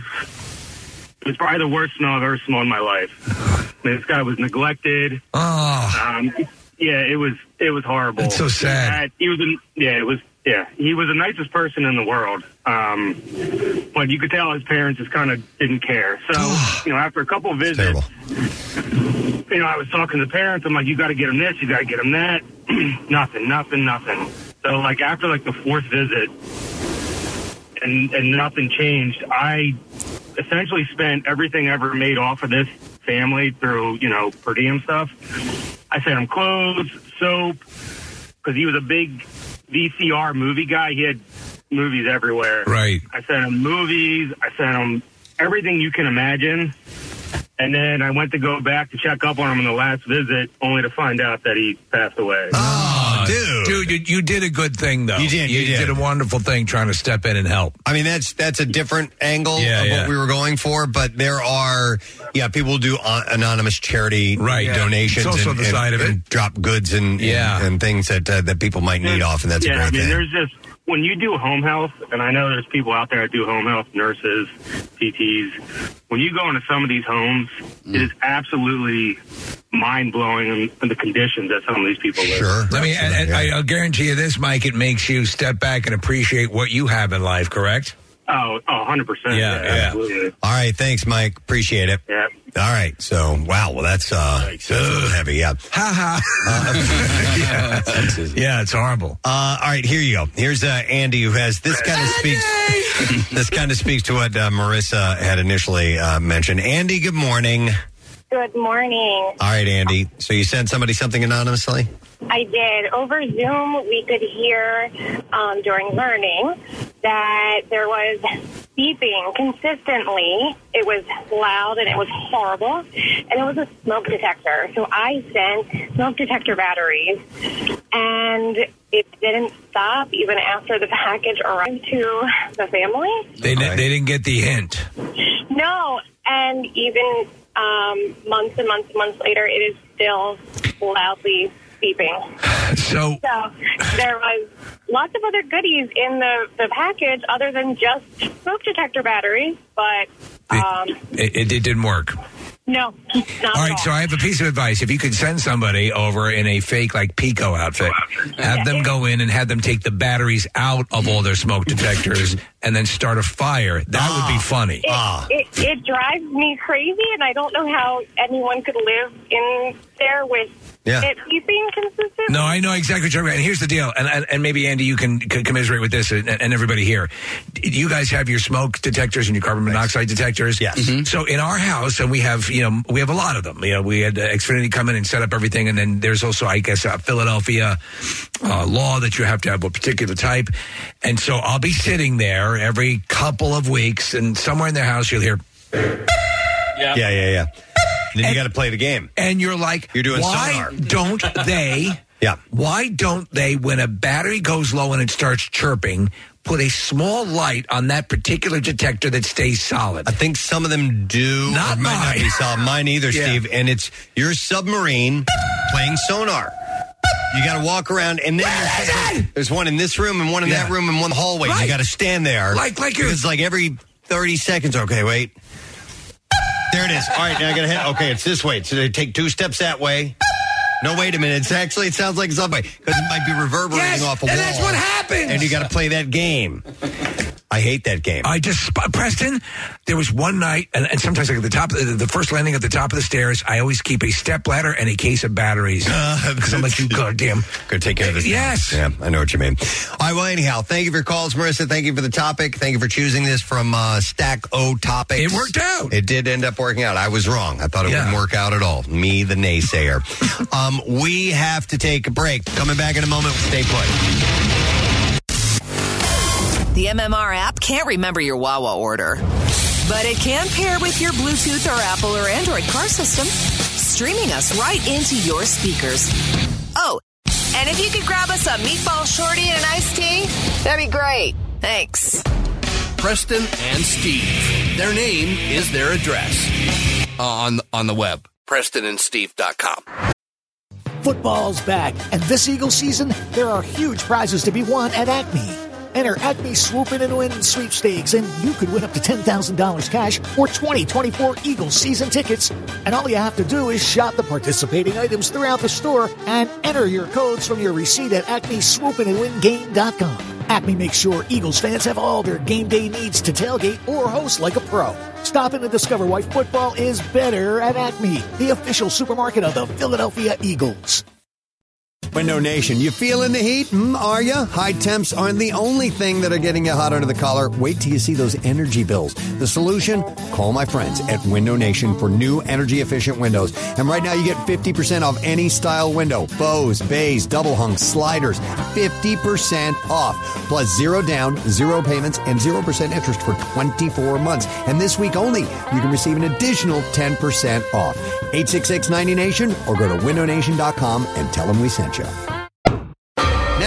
back with more of the Preston and Steve Show podcast. How about we talk to an NFMer? I think that'd be really cool. Not bad, right? Now he's in the world of wine, which is a place to be. It is. A lot of success in that, in that realm. Especially if it hits. And, of course, he played here for 2 seasons, and we are going to welcome onto the program right now, Terrell Owens. Yeah! T.O., good morning, sir. Good morning. How are you guys doing? We're doing fantastic. It's great to talk to you. Where do you reside these days? I'm back and forth between Los Angeles and Florida, northern Florida. Oh, wow. You span the country back and forth all the time then. It's kind of cool. No, go ahead. No, I mean, since the pandemic, I've just been out here pretty much, since all of that started. And, I've just been back to L.A. a couple of times just to kind of check on my place and some business stuff. And part of, back and forth would include, obviously, catching up with, some of the dealings with my wine and my clothing line. So that's been about it. It's amazing what you can accomplish during this pandemic. Yeah. Suddenly your schedule clears up and you have room to take care of other things. Preston made an allusion to the fact that a lot of the people are finding success with, you look at some of the celebrities who have gone into the world of spirits and their own lines. Francis Ford Coppola, the legendary director of the Godfather series, his wine line has made far more than his movies ever made. So I wanted to ask you, was this something that was brought to you where you're just a wine drinker with a casual interest, or was this something that you said, I really want to spearhead this? Well, I think it was just sort of like a casual interest. I think a lot of people that followed me throughout my career, I wasn't much of a drinker, but over the last few years, I've been able to kind of develop my palate a little bit, for different wines and tastes or what have you. Right. And obviously running and making a connection with the Tommy Lasorda family has been an awesome process, throughout the pandemic. We met through some mutual friends.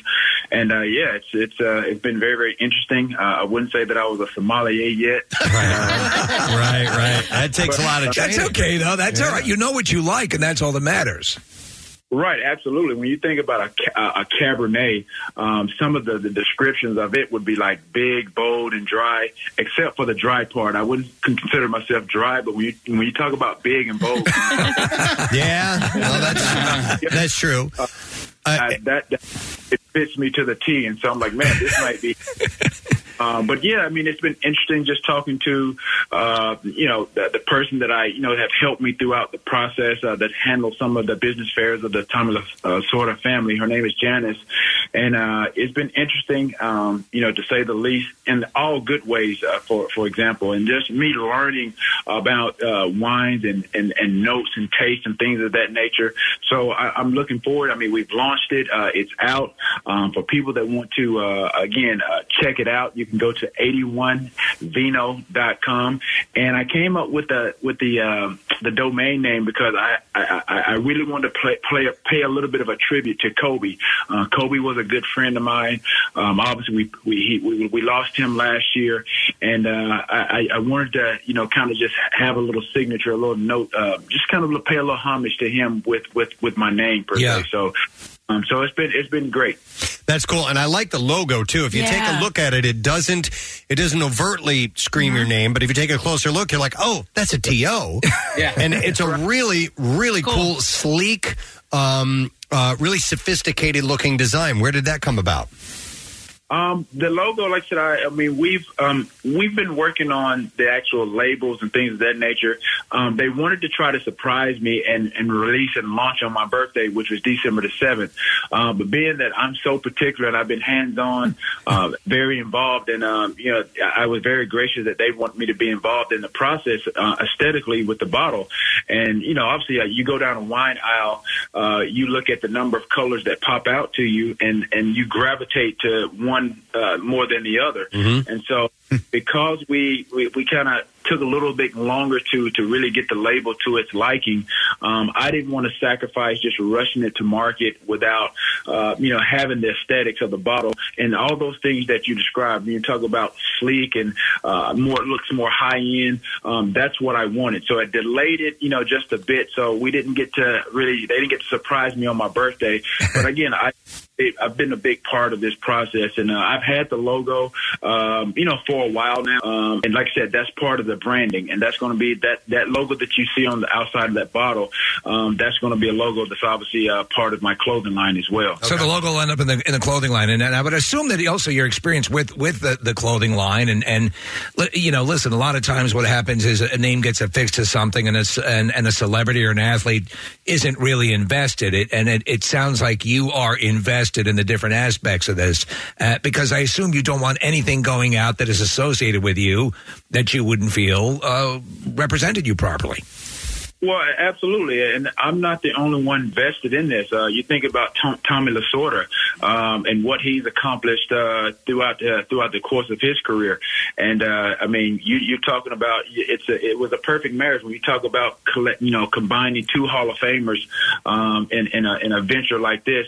That really kind of screams greatness, and you have to obviously have something that reflects in right, yeah. Oh, T.O., you still there?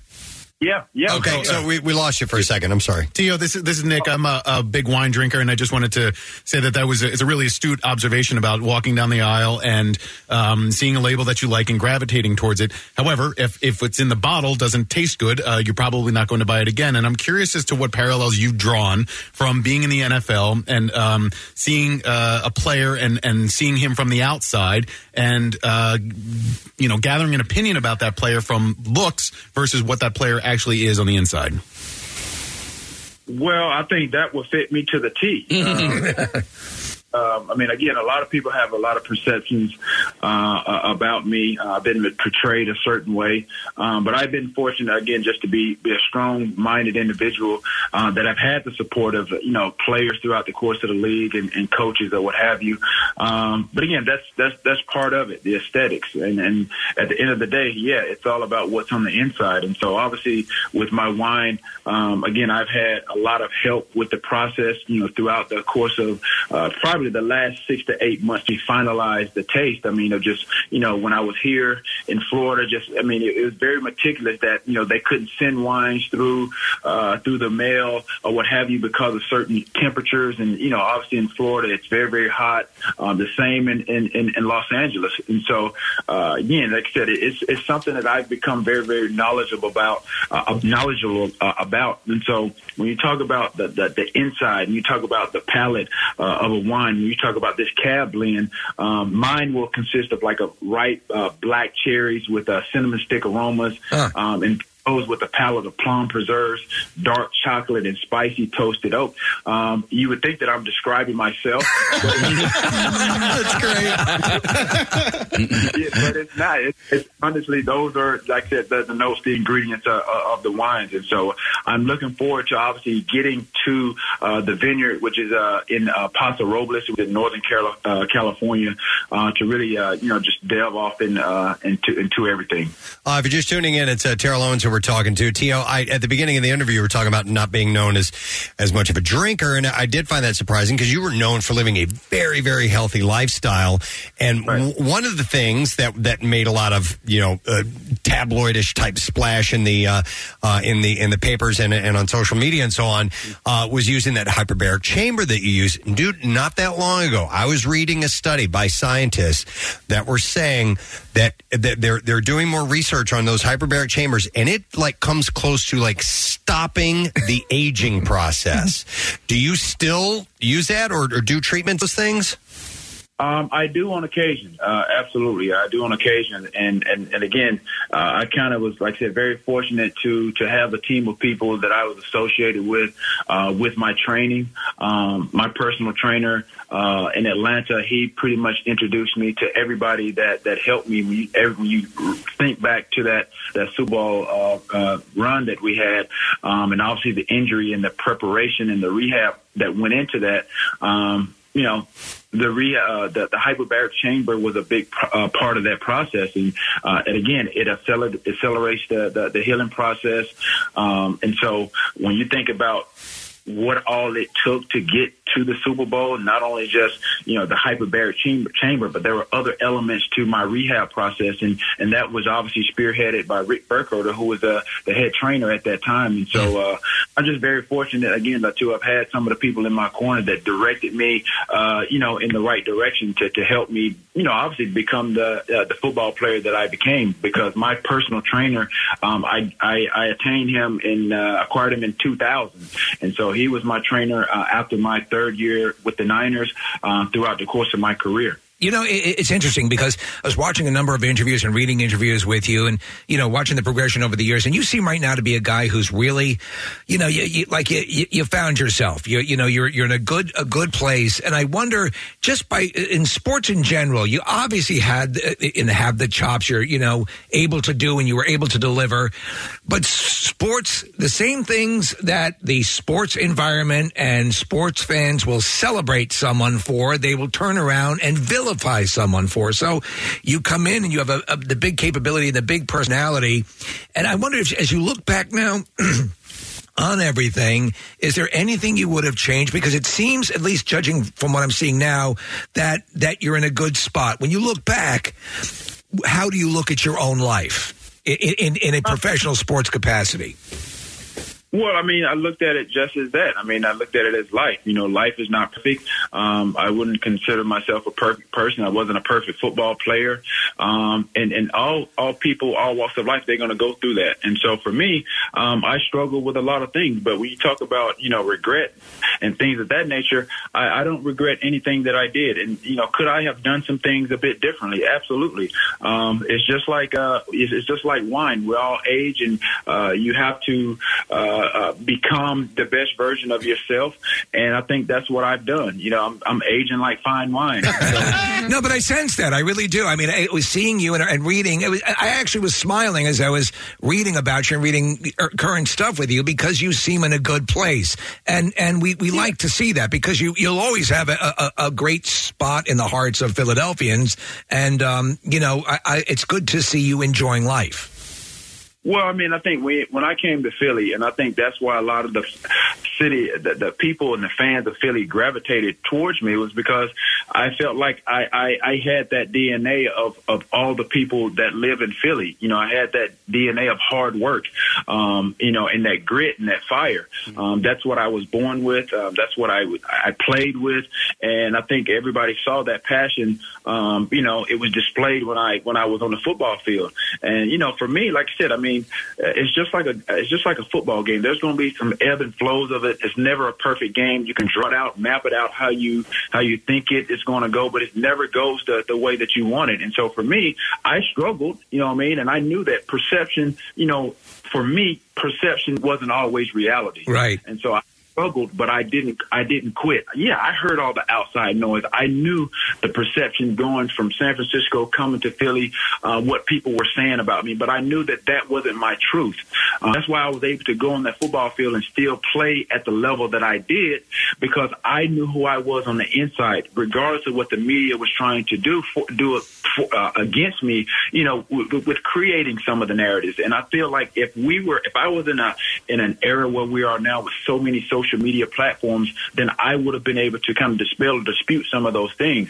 But I did that really by my play, because every time somebody said this, and that, and the other about me, I went on that football field and played beyond, what they were already, trying to do with me from a negative standpoint. And so it basically quietened the critics, because if I would have gone on that football field and played poorly, to me, all that was going to do was validate what they were saying. Yeah, I was a member of the media and an Eagles fan and a season ticket holder at the same time. So when I saw this narrative being written about you, I was like, please don't do this to my football team. Please don't do this. You're going to make everything implode. Terrell, I was in Jacksonville in 2004, and I have something in common with your quarterback at the time. I had gone out on Saturday night before the Super Bowl, and I had done a number on myself, and I had woken up on Sunday with what I consider to be a top 3 hangover in my lifetime. I felt terrible on Super Bowl Sunday, and you have been in the news and social media lately talking about perhaps number 5 having gone out the night before the Super Bowl and maybe not feeling his best on Super Bowl Sunday. Well, again, that situation resurfaced. There's obviously this show that this guy Master, I can't think of his Master Tez, that's his name, and he has this segment, this platform called Untold Stories.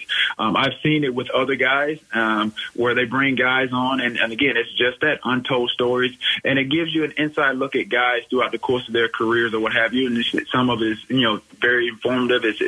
It's in your face, and some of it a little bit surprising. So Donovan went on the show some months, probably 4 or 5 months before I did, and all these things that resurfaced.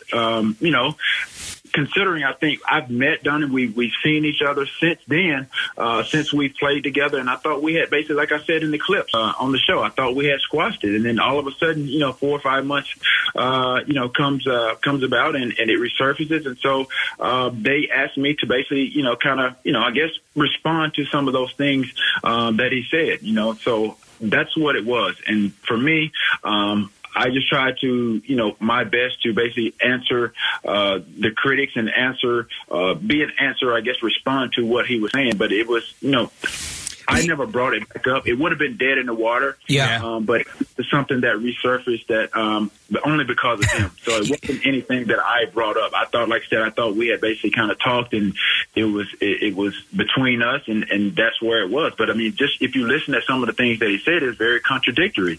To say that, I prevented them from running it back when during the course of the Super Bowl, the weeks leading up to the Super Bowl, he was asked questions of, did they need me? My importance to the game, and he said he didn't need me. So why would you need me to run it back when you didn't need me for the Super Bowl?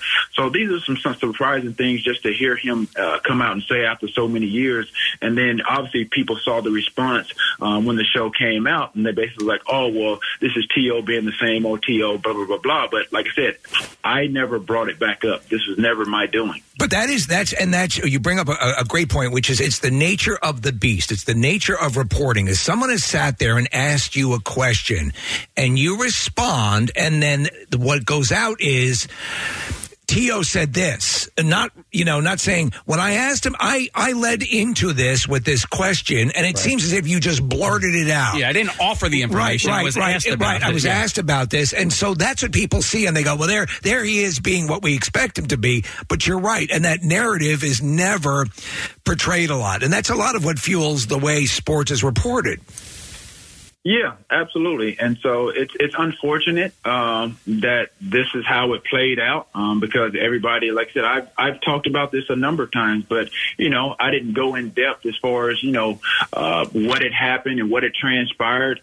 But for me, I'm human. I'm not going to allow someone just to keep attacking, who I am and attacking my character. For so many years, I knew what transpired in that locker room. I think over the years, when a lot of those Philly fans, if they were on the fence about, me destroying the team or, me preventing us from, obviously making another run at the Super Bowl, the way management perceived me based on, really Donovan's, I guess his stake with the Eagles. I mean, he was a mainstay. He had been there years prior. So obviously me coming back, I think had a lot to do with his input, with the organization. So again, I'm still cool with Andy Reid. I haven't really talked with management a lot, but the way things unfolded, he had a lot of say in whether I came back or not.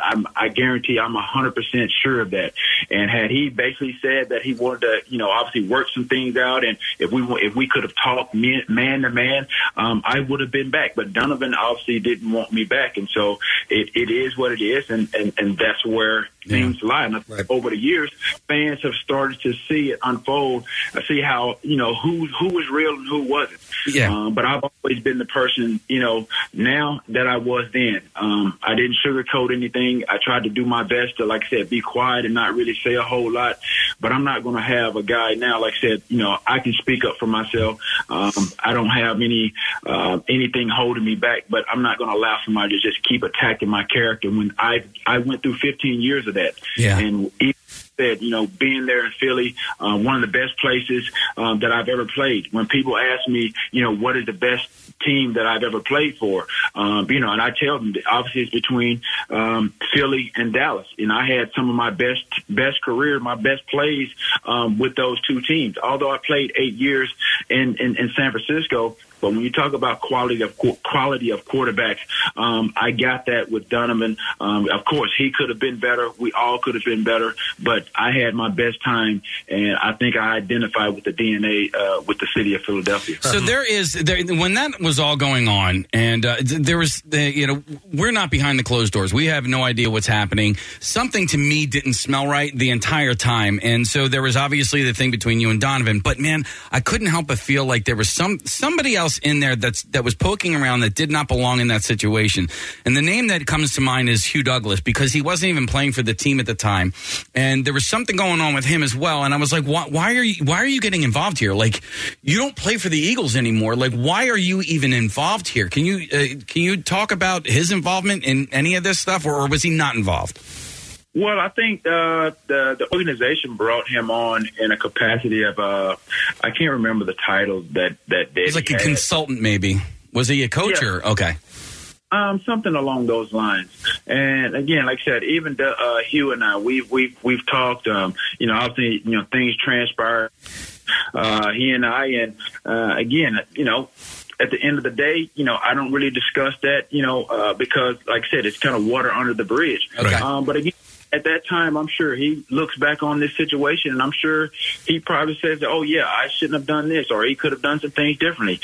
Maybe that's how he feels. Maybe he doesn't. But I think, I think the world of Hugh. I don't have any ill will or don't hold any grudges, towards him. Again, like I said, I was doing the best that I could, and based on, I'm sure, his relationship with Donovan, which probably, fueled some of the things that he had, his thoughts or feelings toward me. Up until that point, I didn't have anything against Hugh. For all I know is and the experience and the knowledge I knew of Hugh. He played down in Jacksonville prior. He was on the team the year before. So when I got there, and we had an opportunity to obviously do some great things.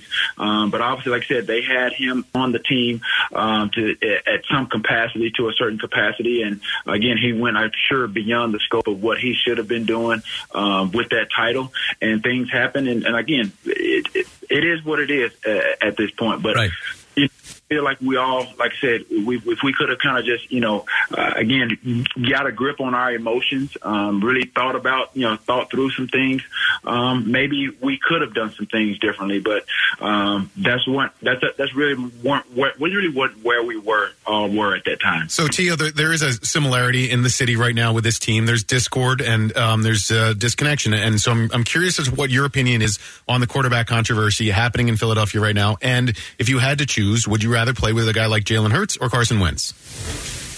Well, you have to think about what's at stake here, and obviously it's wins and losses, and obviously Carson is not the player physically, I think, where he wants to be and where he was when he first came into the league. Obviously the injury that he sustained has really changed his game. And when you're not 100%, and based on the way that Jalen plays and the way he's come in and played, a lot of the playmaking that he's done, even when he hasn't, read the defense as quick as maybe a Carson would have or what have you, his legs, his mobility has allowed and enabled him to extend plays. Whereas Carson, that's how he was when he first came in the league. And when that happens, when you have an injury like an ACL injury, and if you're wearing, I don't know if he wears a brace or what have you, your mobility is limited.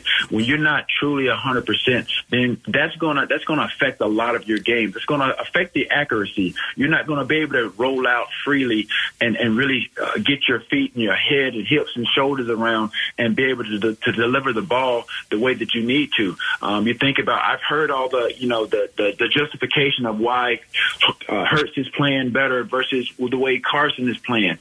They talked about the influx of number of linemen and that have been in and out of the lineup. But you have to think about, both of them play behind a banged up line.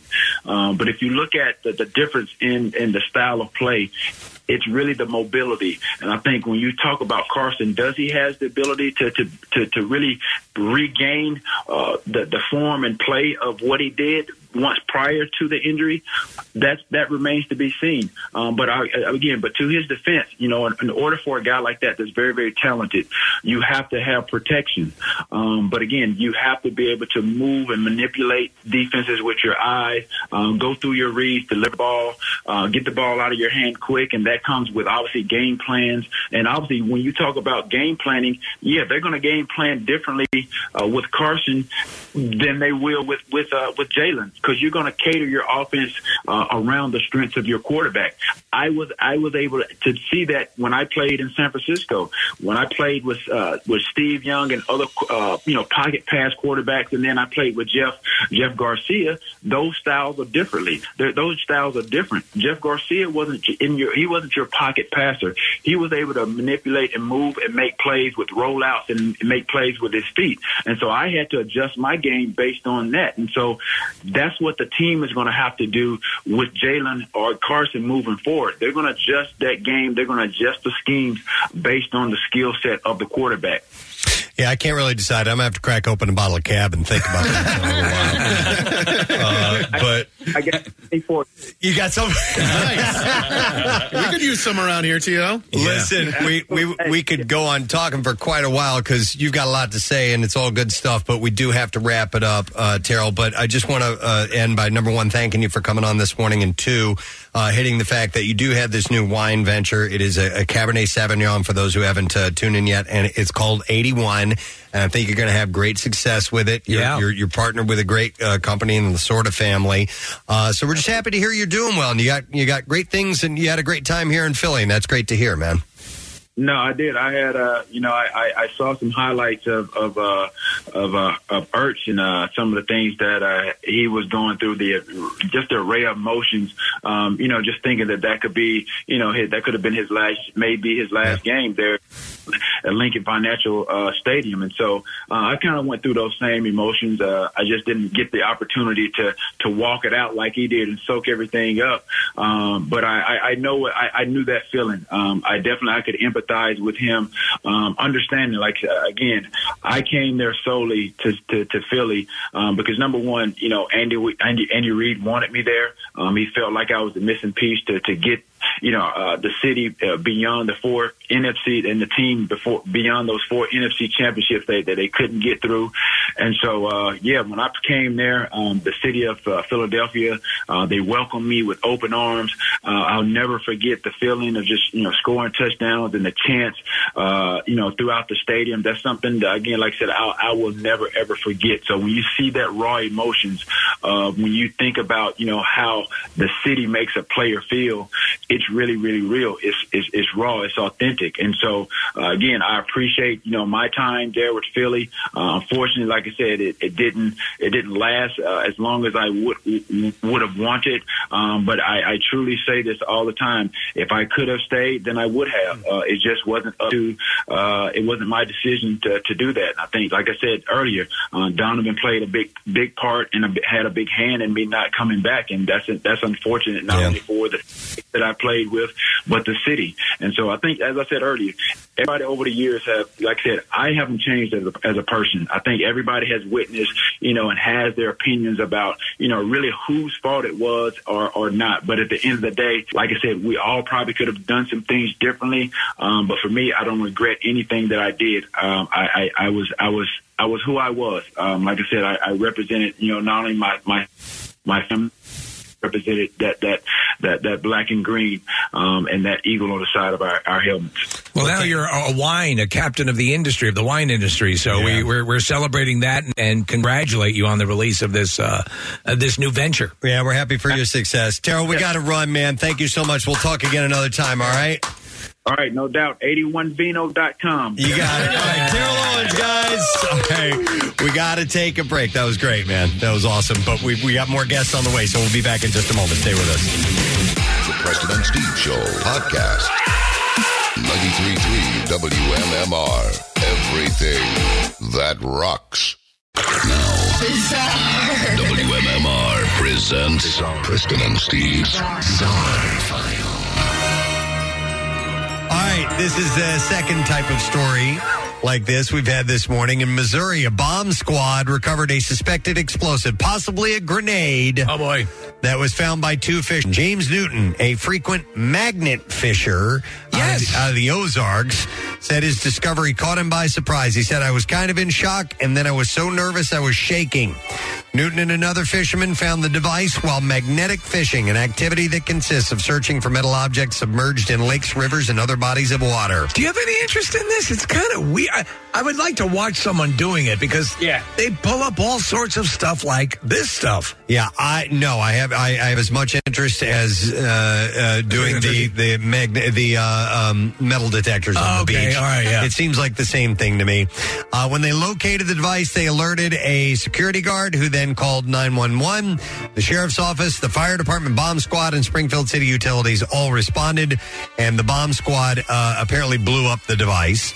The fisherman said the pin was still in it, luckily, so I just grabbed the side and pulled it off to keep my head away from the pin. Like this? Yeah.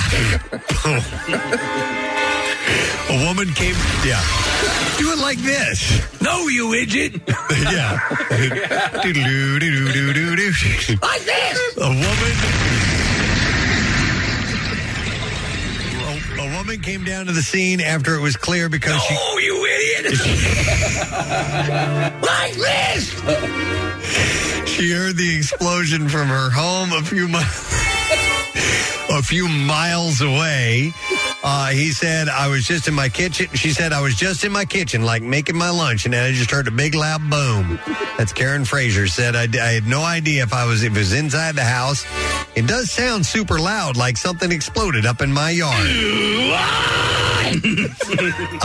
Newton is no stranger to finding what he calls treasure hunting, by the way. And he said, I found a couple guns here, found a chainsaws, found a robot, weed eaters, just about anything metal. A magnet can pull it out of the water. I found toolboxes, found some money boxes, just all kinds of crazy things. But never in my life I ever seen anything like a grenade. I got a big magnet. I made up that last part. All right, so... A mother has a warning for every parent out there about hand sanitizer. She says what happened to her young daughter was a nightmare and no other parent should have to endure it. It was her second day of kindergarten.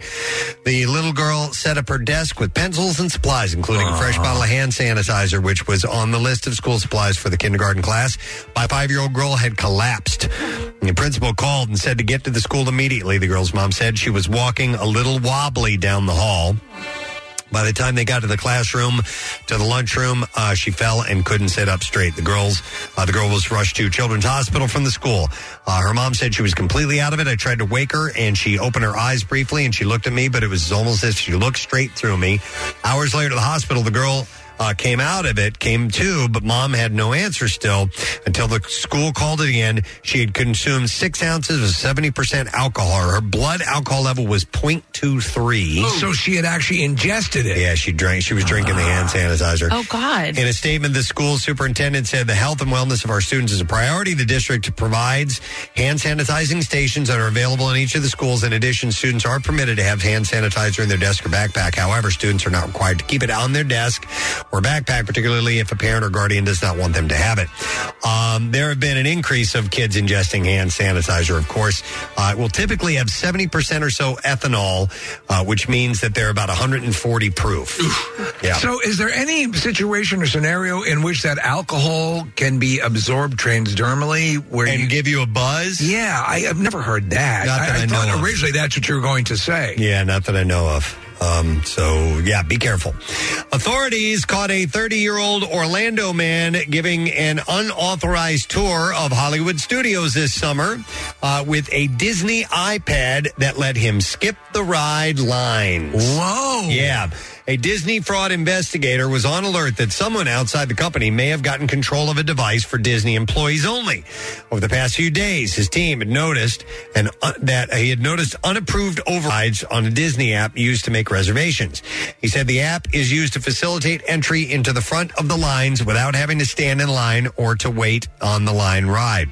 Or the ride line, I'm sorry. The application is a private app for qualifying guests and is only installed on Walt Disney World Company-owned devices. The app is not available to the public for use. Why not? On June 4th, the Disney investigators saw a man leading a tour and bypassing the lines at an attraction in Hollywood Studios. Hold it, scumbag! The report doesn't disclose which ride the man attempting to access. The Disney investigator ordered Disney employees to cancel the reservation before the man climbed on board. The investigator wanted to see if the man would make the reservations again. So he followed the man as he left the park and went to his car. Upon confronting the man, the investigator asked him if he had a Disney device to make reservations. The man admitted he did and handed over the iPad. By then, sheriff's deputy was on the scene. The man refused to answer more questions, but he insisted that he did not know that the iPad was stolen. Mm-hmm. The report isn't clear where the man had gotten the device from, stating someone from a company had given it to him. I found it over there.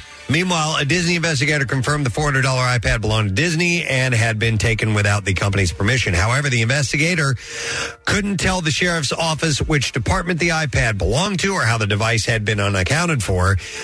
Disney apparently had not reported the iPad stolen. You would imagine that the second you would have to log in, right? There's some shady stuff like this that goes on, I think, behind closed doors with right. Disney. I guarantee you a Disney employee was somehow involved. Yes. And that's because why it's not clear. There's got to be a log-on code or something like that. Yeah. If I guarantee you that if you haven't used this thing in like 2 minutes, like somebody's iPad or computer, it locks you out. However, I'll tell you that I would have definitely taken that not to wait in line. Yeah. Oh, yeah. The man was transported from the Disney property. Walt Disney World isn't naming the man because he hasn't been charged with a crime as of yet. Play dumb. That's a bizarre file. By the way, Steve, this is for you.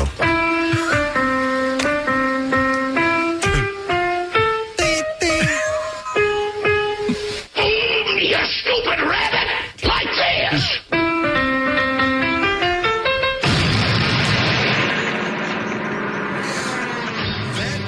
It was done multiple times, and it always worked on those shows. And it still cracks me up.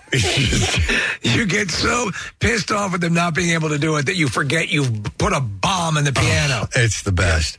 And did we ever? I think we talked about it one morning. Try to figure out what that song was. And I don't remember if we figured it out or not. We did, I think, but I just don't remember what it was. So, actually, I want to hear it one more time.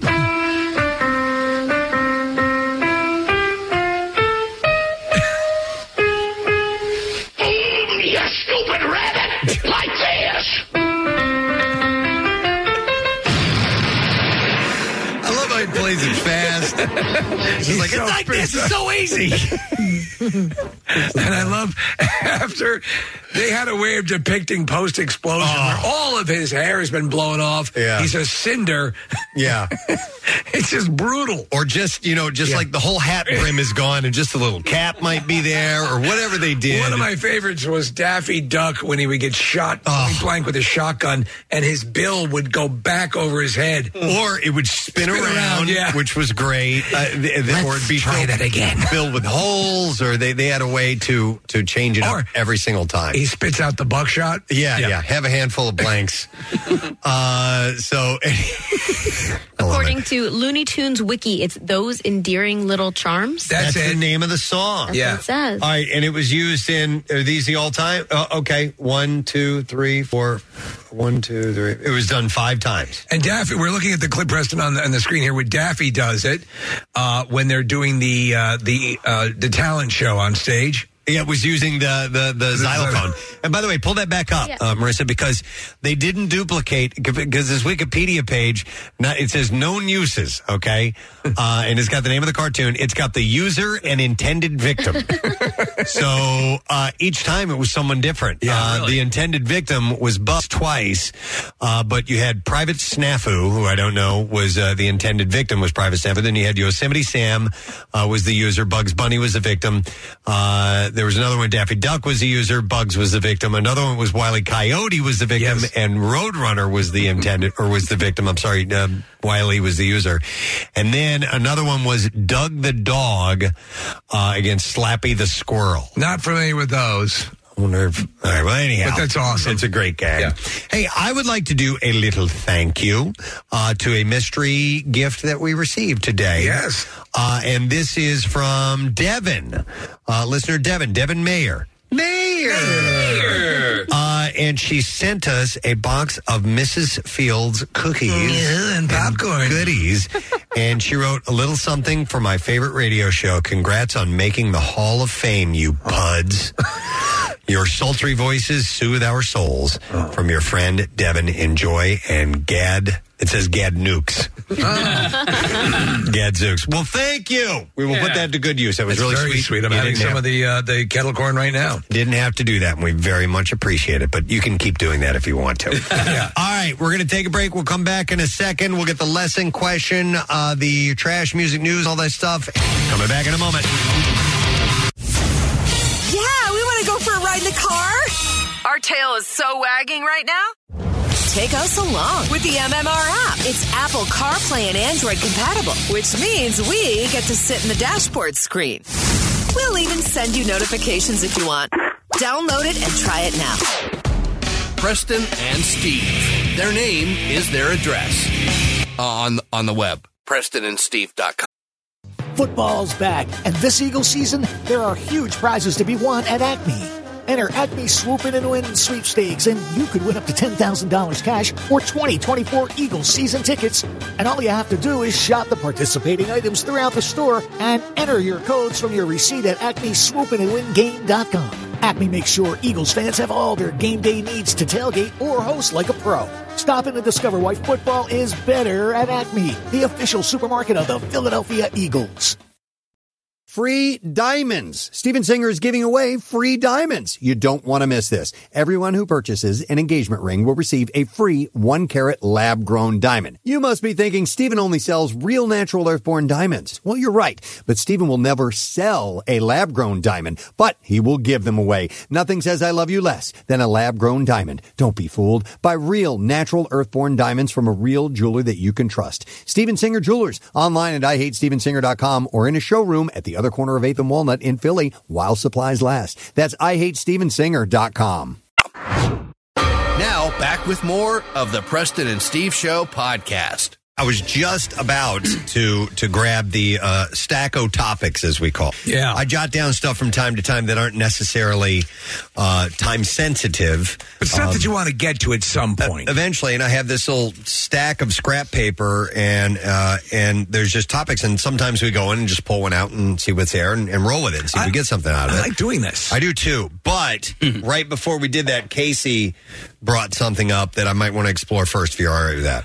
Okay. Yeah. I'm going to have my hand on the rewind button just in case. Just in case. Okay. So Casey thinks that Kathy is doing something on purpose to annoy him. To specifically get under my skin. Specifically get what under his makes skin. this week any different than any other? And therefore he poses the question, what is it that you do at work, a little thing, to just annoy your a specific coworker or something along those lines? So give your example, Casey. What are you talking about? My example is our parking lot is different now, right? Everything's changed. And I had noticed I had noticed a little while back that there was a part of the parking lot that nobody was using early in the morning.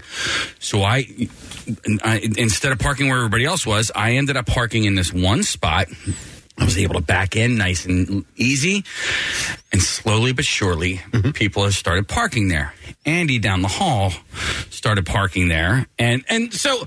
And you got mad at her because she took your parking spot. I'm kind of over exaggerating my annoyance with this. But Right. I'm like, why? But you called her a bitch. I did call her a bitch for different reasons. No. And then there's another guy who's brand new here. He just started parking in my spot. And so now I tend to wear my heart on my sleeve. So I come in here and I talk to you guys about it. Kathy is now parking in this part of the parking lot. And I saw it earlier this week, and I'm like, oh, ha, ha, ha, ha. And then today, specifically, she parked in my parking spot. Doesn't have my name on it or anything like that, but, it's my spot. And I was like, do I say anything? Do I acknowledge this? Are you doing this on purpose, Well, Kathy? so before we went on the air, he goes, so is this purposely being done to get under my skin? And we all, whatever, we kind of laughed. There was no he wasn't really asking a question. Right. He was just kind of making a statement. And then right before I put my headphones on, I went, yes. But no, in reality, okay, so I parked, I normally park next to Steve. I like that parking spot. And yes, if somebody takes it, it's kind of annoying. There's 900 others that you can choose from. So nobody's here when we get here. Yeah. Right, Exactly. so It's the best of times. Yeah. But yes, so Casey did start parking there. Now, as I was coming in, throughout the mornings or whatever, I want to go over there and try those parking spots because it's a little bit difficult where we park to back into my spot. I like to back into my spot so I can peel wheels out of here. Yeah, you're a backer inner. Yeah. Right, so I'm a backer inner. It's a little bit difficult over there because when they redid the parking lot, it's a little smaller. The spaces are a little bit smaller. They completely poorly planned it. Right, exactly. It's terribly planned. So I thought, let me try where Casey goes, see if it's easier to back in. It's way easier. There's more room. So I was like, okay, great. No, everybody's going to park there. No. Wait, so I come in today and I just pull in. So what across from you, Casey, are 3 spots. One of those was open earlier this week. That was great. I was like, cool, this will be my new parking spot. But those go quick, I guess, when people get here. So I pulled in this morning and I pull forward and then to go to back in. And I don't really pick a specific spot. I'll sort of just back in whichever spot I land in, I land in. Right. One of the 900 that are available. Right. So this one, there were 2 cars on either side, and I just kind of perfectly, the way my car lined up, I pulled in right between those 2 spots, but I guess that spot wasn't taken because it's Casey's spot. Yeah, it's my spot. I should put my name on it. But no, Casey, I didn't, it literally was out of convenience and ease of backing my car in. That was the reason I didn't do it to get under your skin. I wouldn't be surprised if you did it for that, which right. I mean, in all reality, that's a funny gag. That's a funny gag. If you're doing a little dig. Okay? And that's what people do. I know that they're like, you know what, man? I know that this isn't that big of a deal, but I know that so-and-so hates it when somebody leaves a coffee stirrer on the counter. So I'm going to do that every freaking day because I hate that person or because I want to annoy that person. Let me go to an example. I have Steven on the line who can concur. Hi, Steven. Good morning. Hi, guys. I just wanted to let you know I love everything that you do on your Kathy, it was just like Ronnie said. That's fantastic. Thanks, man. All right, so what do you do at work to purposely annoy somebody? My coworker is very forgetful, and they attached one of those tile key finder things to their utility knife. Yeah, because they're always losing it. So every once in a while, they come in a little later than I do to work. I'll take that knife and I'll hide it deep in some papers or something. And I always love when they come in. Right. I always hear that, and I'm like, yeah, she didn't know where it was. Just a little thing, and you get a little bit of joy out of doing this. Just a little bit. Yeah, no, I hear you. Thanks, man. Appreciate it. Here's a text that says, I have a pushy coworker who thinks she is always right and tries to control every person's desk. So I move things that she has moved just to annoy her. She will move things around. Here's another one that says, I make certain people, and they have that in quotations, repronounce words in English even though I know even though I already know what they're trying to tell me.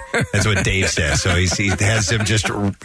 That's kind of having something. Have them repeat something just to be an annoyance. So, okay. I never thought of that. I think you probably do a little bit of what I do as well sometimes if you're my thing, if you ever hear me say, excuse me, come again?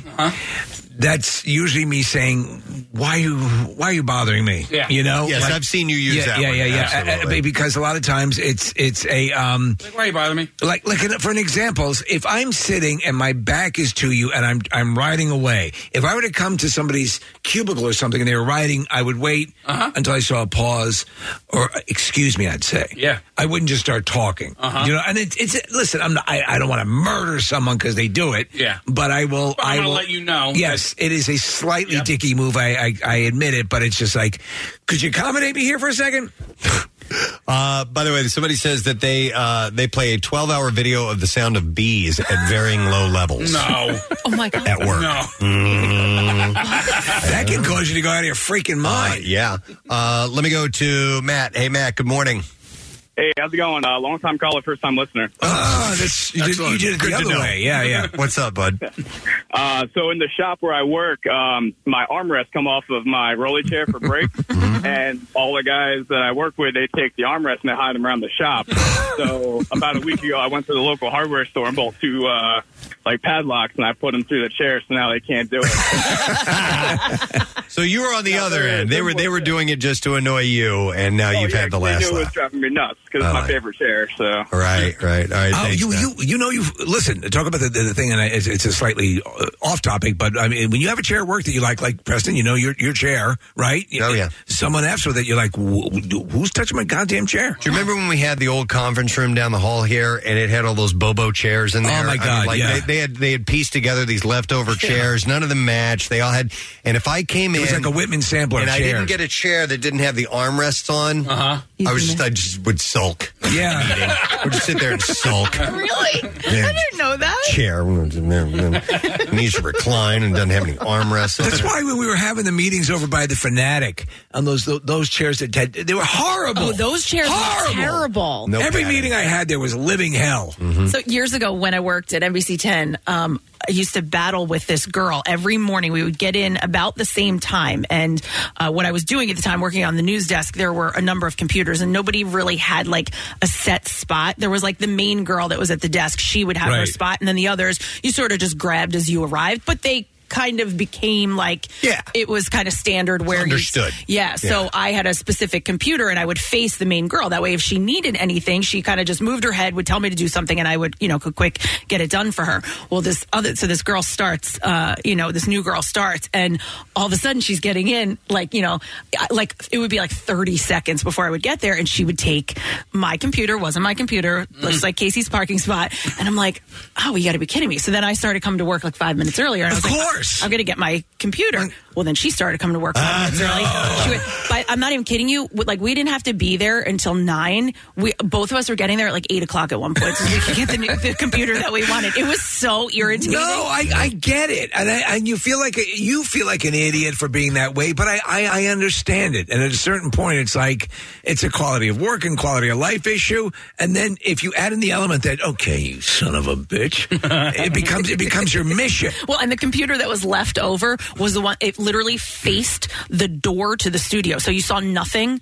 But a door. Yeah, I can't have that. I've told this story before. It didn't have to do with work. It was school. There was a teacher. It was a Spanish teacher who just wasn't a nice guy. I didn't like him, and of course, I'm an idiot student. I'm right. So and we were the last class of the day, so it was 7th period that I had him, and so when we would leave, I would start stealing the erasers for the chalkboard. Oh, the old eraser stealing. Yes. That's a classic move. And I did it every now and then, and he eventually caught on to it and had addressed the class and said, was waiting for somebody to admit it. Yeah. And of course, I never admitted it. Why would you? But it was that little, and I got such satisfaction out of that. I did. It was nothing. I mean, all he had to do was go to the supply closet and get more. They probably cost 5 cents, But it was your little protest. It was my little thing. It was you jumping up on the table with the strike. Yep. It's your Norma Ray moment. Let me go to Steve. Good morning, Steve. You're on the air. Good morning, guys. How are you? Good. What's up, buddy? So I work at a shop, and I'm a sander, and then there's a builder. So every time the builder would walk away from his work area, I would walk over there, and I would take any tools, screws, anything that he's using, and I'll put it on the floor. Every single time he comes back, he's got to pick all the crap up and put it back on his work bench. He's cracking up. Dude, this is ongoing, and it's never going to stop. Steve, they're going to have to fire me in order to stop it. Are you guys, do you get along okay? Is this just fun, or do you not like the guy? He does it to me, too. He finds all my crap. It took me 20 minutes to find my tools. So that's a different shade of this. It's similar if you're doing it to rib each each other. I like it more if you don't. Oh, I don't like this. Thanks, Steve. Going back to high school. Go ahead. Sorry. No, I wasn't saying. Going back to high school, you talk about that. There was somebody I didn't like, so I had, it was a quick flash temper. So I'd say, "Hey man, great game yesterday." He wasn't on any. Oh, seriously? What are you talking about? He's your team, right? And so I had other people going up to, and I had totally forgotten I'd set this in motion. And then one time I'm at my locker, I swear to God, I hear like from the hall down, "I'm not playing any sports." That's brilliant. Great game yesterday, man. Here's a text that says, I purposely follow one guy at work around all day and ask stupid questions, hoping that he'll fight me so he gets fired. Oh, my God. Wow, okay.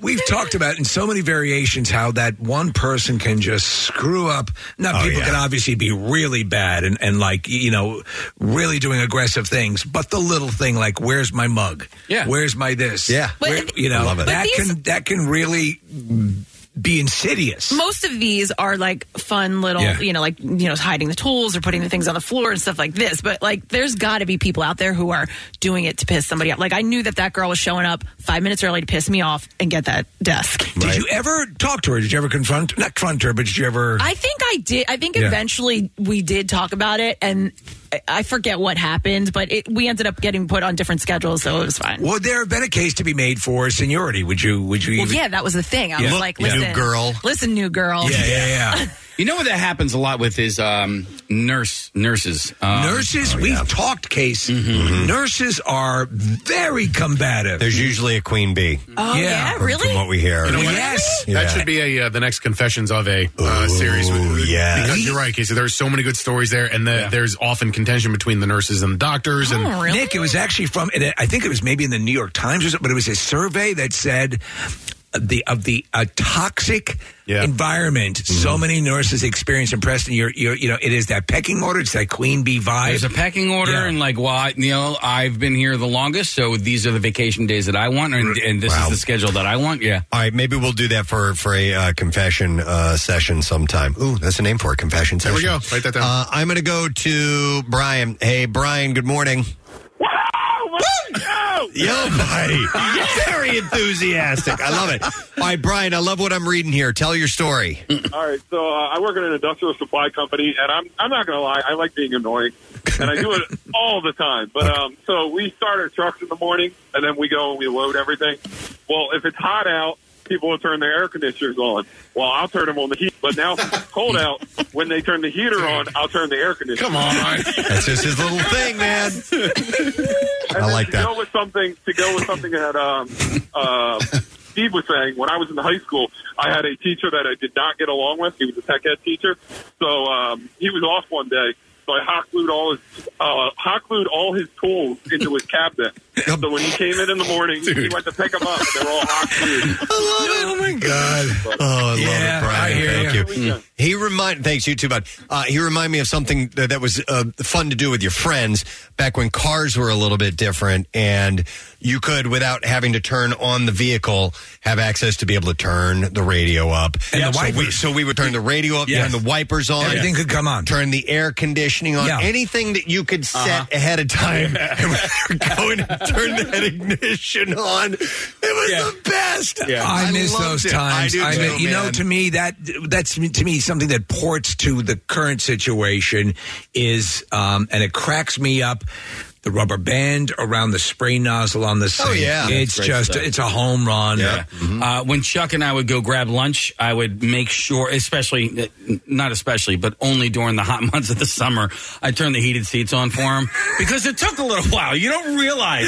You just think, what's going on? It's a little bit warm. And then after a while, like, Jesus, my ass is on fire right now. It happened to my father-in-law. They were taking like this 4-hour-long trip, and he was just He thought he was running a fever. They had to pull over and get ice cream. Oh, my God. Oh, my God. He was on seats on. He had no idea. He was burning up. I'm really concerned. He was worried that he was getting sick. I mean, this is God, it was similar, wasn't it? But we had Thanksgiving dinner one year, and obviously after the meal, you start to go, somebody at the house, one of the kids turned the thermostat up to like 98, and we're sitting there like, oh my God. Oh my God. I'm going to go to Tom. Hey, Tom, good morning. Hey, sorry for bothering you guys at work. Nah, no such thing. But all right, so what's something you do to annoy somebody on purpose in the office? So a few years ago, one of our buddies was upgraded to instructor. So he had that great big coffee mug that you used to have. I guess like a Yeti nowadays. Mm-hmm. Every time we'd go on break, we would either lower the amount of coffee to the last sip in his cup, or we'd fill it to the maximum amount. Come back and randomly be confused and frustrated that he didn't know how much coffee he had. Oh, that's great. For months and months and months. That's great. I love that. Nice. For months. And he could, man, did I drink all that? My coffee. What's happened? Steve, there was an episode of MASH one time, and they were always pranking each other. Yeah. And it was Hawkeye and BJ. They were taking Frank's clothes. Yes. And they would tailor them to make them too tight or too Am I putting on weight? Yeah. Am I getting taller? I'm doing that. I love it. Let me see. Here's a text says, my boss hates MMR. And when I turn the truck off, I crank up the volume and change the radio presets all to WMMR. Thank you for great. That. We love that. We approve that. Let's see. We'll go to, and some of these are just pranks on people, but that we got started by something you're doing purposely to annoy someone. Just get under their skin and maybe not know that it's you doing it. Let me go to Scott. Hey, Scott, good morning. Good morning. How you doing? Good. What's up, buddy? All right, look, I'm a truck driver, and this other driver, it's a pretty big company, we drive for a dump truck company, and he was leaving bananas on my car. So, just a peel. I don't know why he would put it on my windshield wiper, and then put the wiper back down on there. So I would go into work every day, and I would lift the air up in his seat and slide it all the way forward, and then tilt the steering wheel down so he physically could not get in.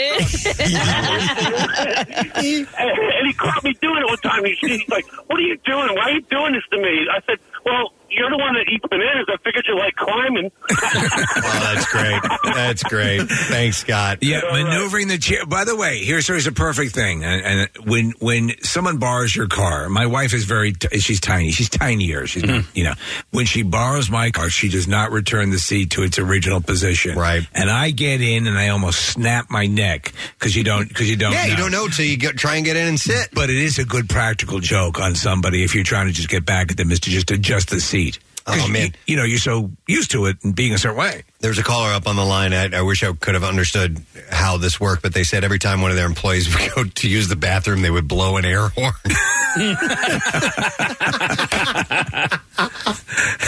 Hey, John's taking a dump.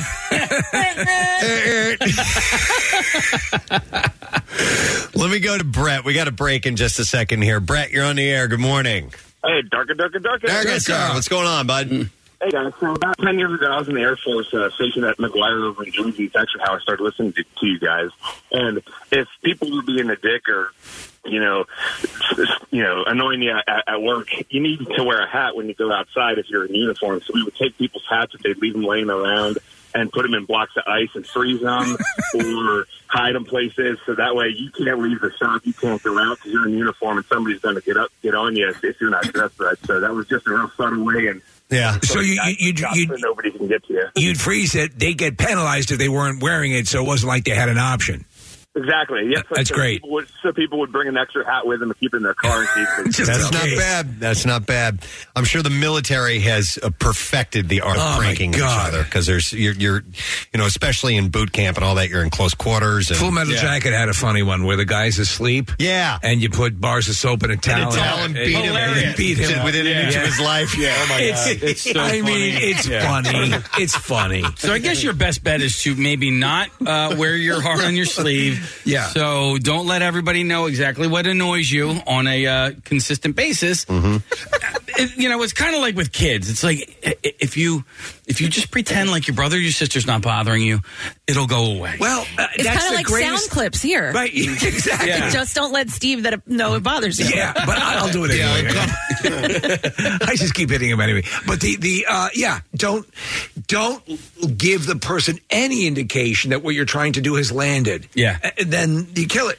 Wait, back to the sound clips. It is so hard though because it's one that I don't like for like a while. Which one? I'm like, I don't know, but I'm just saying if it's one, I'm like, don't say anything, and then I can't. I'm like, I hate that one. Yeah. As Kathy's doing the news sometime, and I'll see out of her eyes, she'll see my index finger start to go over, and I can see her start to smile. Wait, I'm looking for it. Yeah, here we go. Get away from me. This one during sport. Whenever she's talking about tennis or a home run, yeah. Get away from me. That's her. Get away from me. All right, so let us take a break. We'll be right back. Preston and Steve on 93.3 WMMR. There's something I wanted to mention. This came out actually a couple weeks ago, and I never got to it. But I'm going to pass along some of this information, and then I have a follow-up to this, okay? So this is the best countries report. The best, okay. So it's a yearly ranking. It's released best countries. But it's released by U.S. News and World Report, BAV Group, and the Wharton School here at Penn. So what they did is they evaluated 79 nations using 76 different metrics or attributes, taking into account how countries are perceived: economics, military presence, education, quality of life. All these things are taken into effect. Right. More than 17,000 individuals from 36 countries spread across Asia, Europe, and the Middle East and Africa were surveyed. More than 10,000 of those surveyed were informed elites, they call. I don't know what that means. It means you get a T-shirt. Over 4,900 were business decision makers, and the rest were considered general public. There were a number of new metrics added in this year's report, including racial equality, commitment to social justice, adaptability, the commitment to climate goals, and so on. So I'm going to give you a few of these because they're broken down into categories. And then I have a follow-up list. Which country weighs the most? That I'm going to it's got to be Russia. run by you, right? You would think surface so. Area. Mass alone. They got a lot of ice up there, too. But in the best overall country category, I just have the top 5 in these, by the way, and I think it said it was 79 countries. But number 1 is Canada. Number 2 is Japan. Number 3 is Germany. Number 4 is Switzerland. And number 5 is Australia. So these are the overall winners. And there are other winners. Do they have a big ceremony where all the countries gather? Different categories. I don't know about any. Not this year. Okay. They didn't because of the pandemic. Yeah. All the countries go to a place in the South Pacific. So they break it down to things like quality of life. Okay. So quality of life, number 1 was Canada. Number 2 is Denmark. Interesting. Number 3, New Zealand, someplace I know we all want to go. Yeah, it's beautiful. Number 4 is... that's where they shot Xena, Warrior Princess, Preston. And The Lord of the Rings. And The Lord of the Rings. Number 4 is Sweden.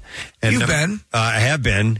And number 5 is Netherlands. So I don't know what they mean by quality of life. I guess just... access to meatballs. Enjoy... There's plenty of that. In Sweden. Yeah, Swedish meatballs.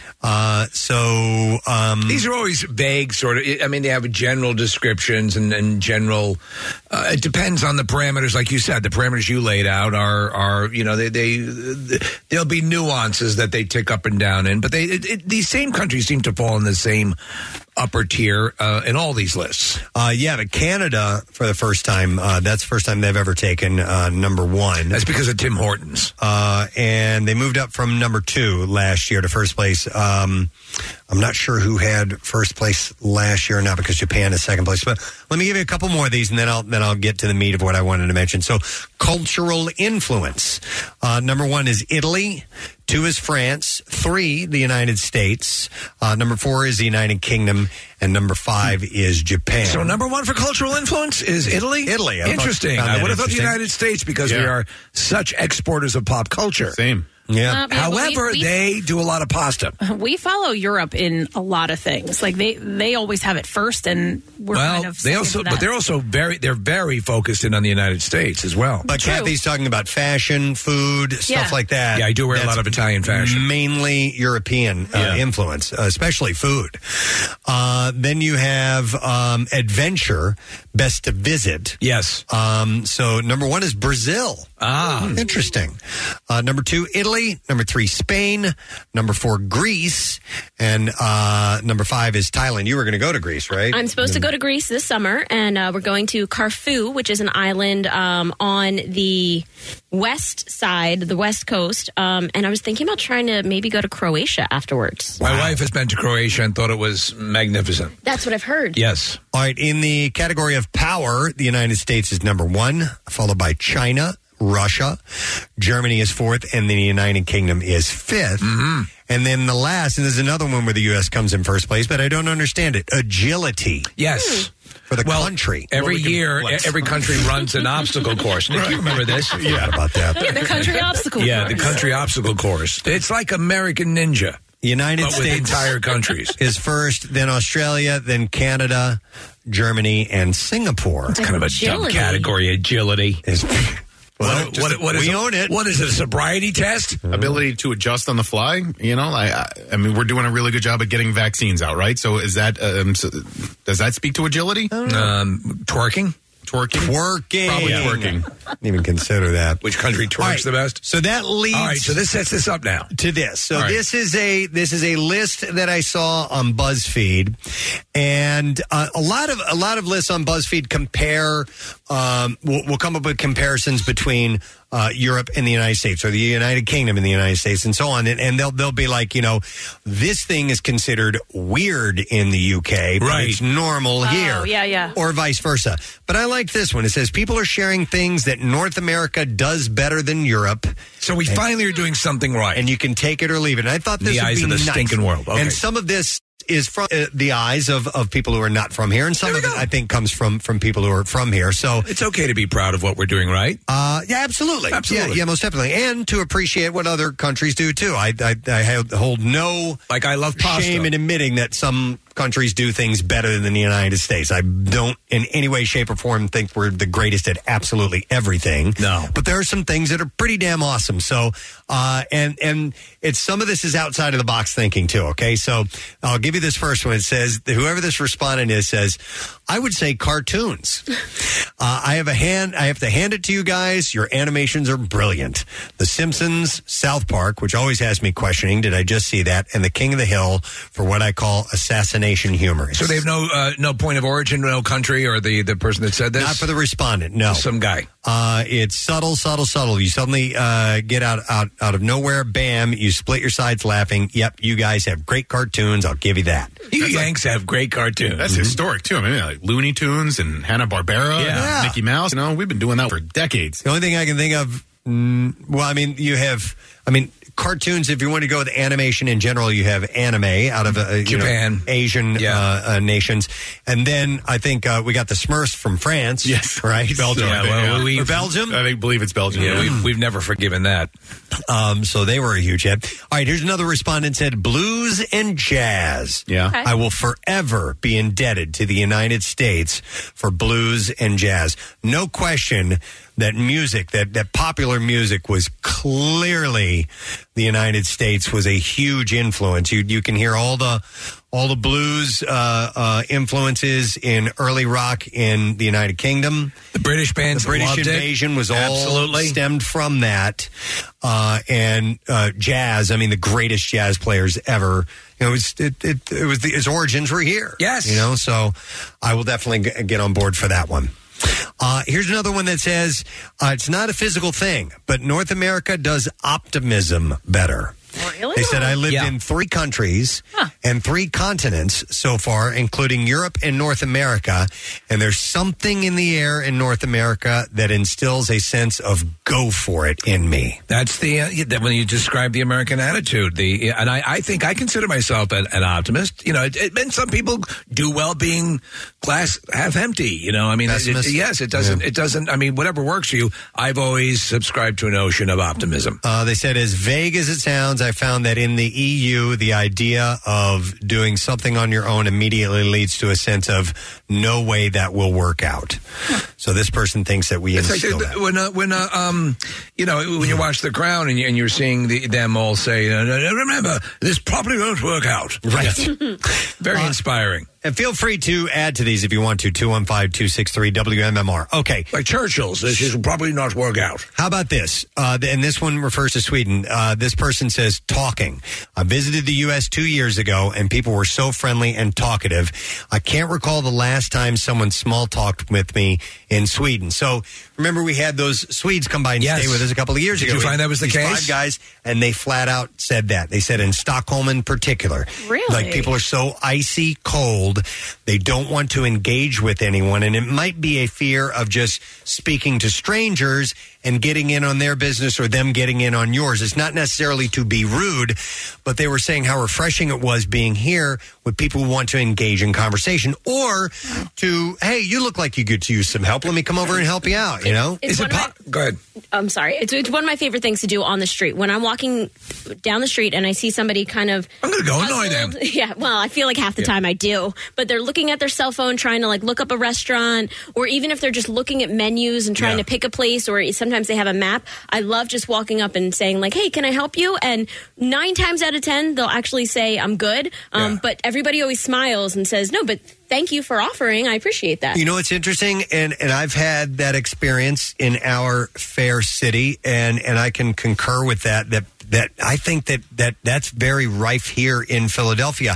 I've had visitors in from out of town, so I'm going to go show them around town. Right. Walk around, City Hall, the main area, Center Liberty City. Bell. And on each occasion, strangers will come up. Like at one time, I was pointing up to Billy Penn, and I'm telling him about the statues and the height and the so on. And the guy comes up, he's like, they got one at the top of the Comcast building. I said, yeah, dude, I've seen it.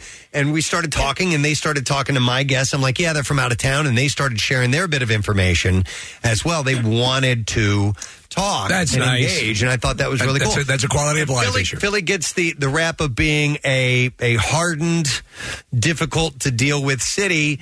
When I see it as people want to help you out. Yes. My brother has done extended stays in different parts of the world, and he's on the lam. He actually got lost for hours through the night, was up throughout the entire night because there was nobody. He was in Prague. There was no one who would help him. He was lost, and there was nobody who would help him get back. And he said that it was amazing how they didn't talk about no small talk. He was just simply asking for directions, and nobody would help him. They're leery of people.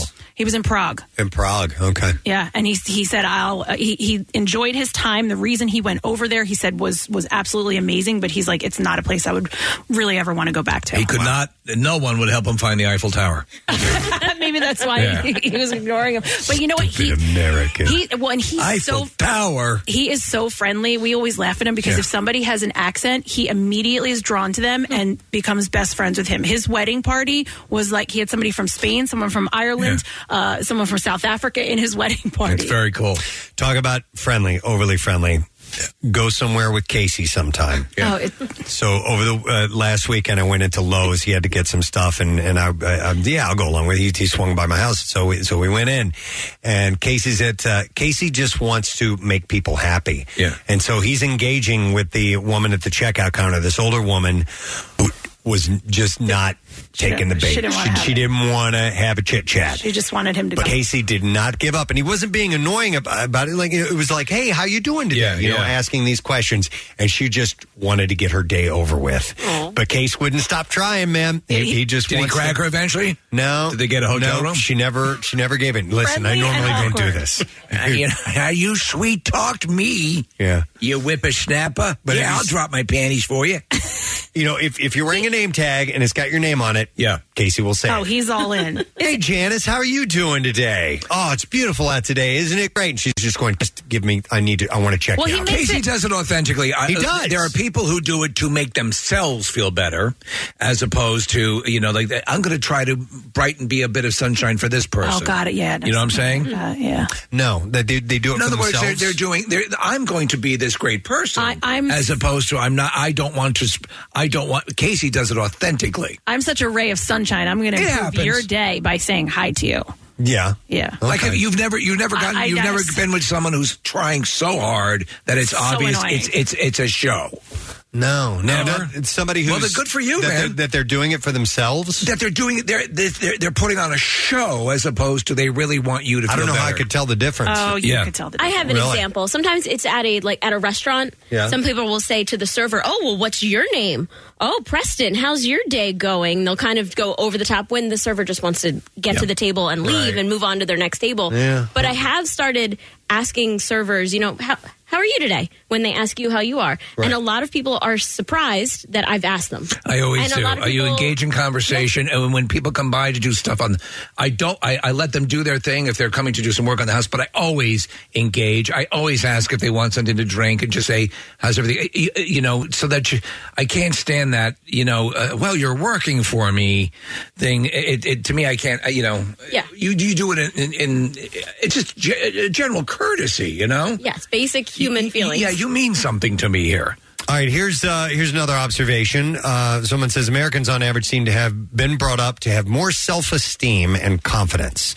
It can be annoying at times, but generally I think it's a good trait to have to live a more fulfilling life. I don't know where they're from, but they had noted that. I'd really be interested to see where they're coming from. Yeah, I've just got their names, like Humatoya. Humatoya? Yeah, I don't know. That doesn't help me. Well, yeah, exactly.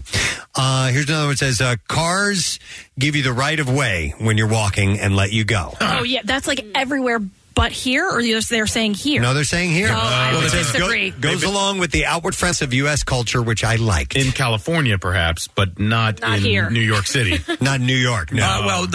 In Manhattan, perhaps not. But there, we are taught more.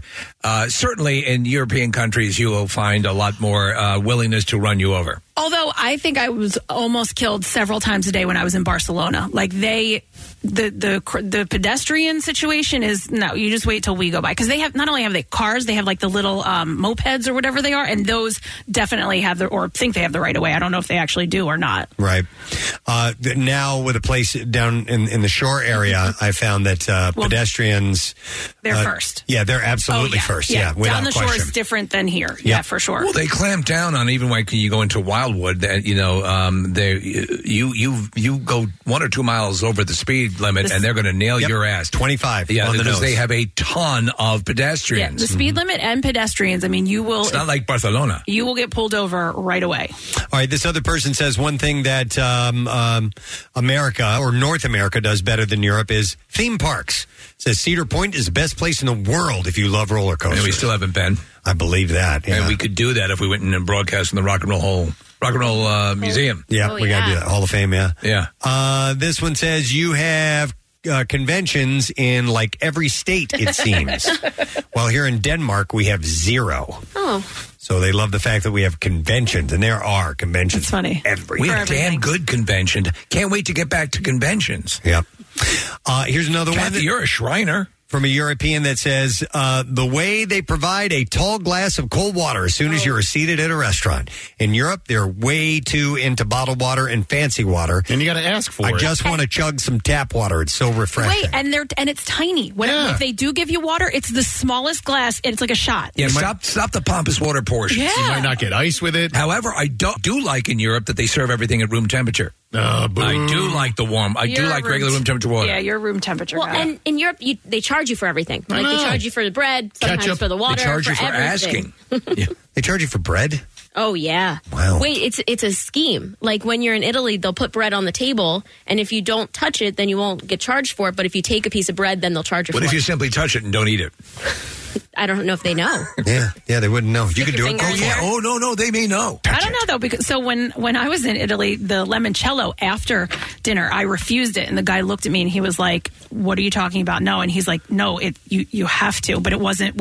You were never charged for a shot of limoncello Mario, after don't tell dinner. me what I have to do.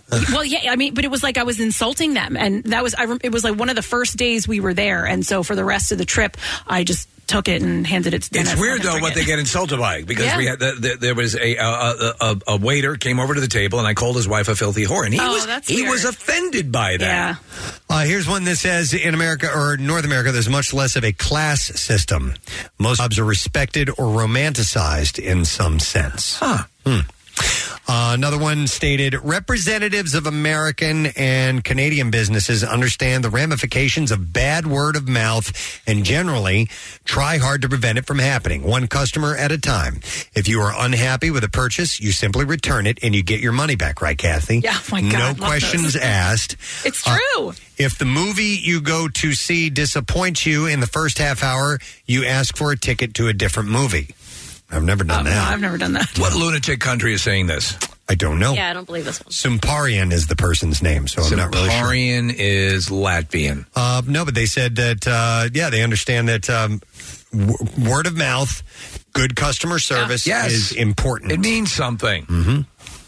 All right, so this person says, as far as North America doing things better than Europe, says, I have to mention superheroes. Batman, Spider-Man, the Hulk, Iron Man, X-Men, Superman, and of course Captain America. The Europeans don't have anything that compete with that. So for me, I've always said that in many ways, superheroes would be akin to the knights of the Round Table, or Arthurian legend, or things of that nature, or samurai legends in Japan. But we, on a pop culture level, we crush it. Okay. Here's another one that says the U.S. railroad network is in many ways superior to that of any other nation. What? So keep in mind, there are a lot of people that travel by rail in Europe. Yeah. So it says everybody just thinks it's crap because it takes forever to take the train somewhere. Yeah, it does. But that's because a few million tons of stuff has higher priority on the rails than you do. Oh, so freight, we do well, but passengers, Europeans do much better than we do. Yeah, but if you're a hobo, you get the most of both worlds. Europeans and Japanese. I mean, the rail lines in those two countries, I envy them. I would love to ride one of those fast trains I in have. Japan. Oh, not in Japan, but in Europe. And it's, you can go a place in record time. It's great. Yep. Another person states, and some of these are interesting, ice cream flavor variety. Yeah, we do pretty well with that. Really? Oh, my God. Compared to Europe? Yeah, I mean, you I don't know. A gelato place and, you get standard flavors. Yeah. But we've done quite well with the ice cream over the number of brands that make ice cream and the number, 31 flavors and Ben & Jerry's and all of it. It's funny, for all the flavors, though, I still revert to the two basics. And they don't tend to do, like we were talking the other day about putting too many ingredients in ice cream. They don't typically do that with gelato. It's just a single flavor. Right. So he said, seriously, my English friends are always amazed when I tell them about the varieties of ice cream in the United States. And then just two more quick things. One says public toilets, or the availability of toilets in public places. I do remember being in France. I went there a long time ago.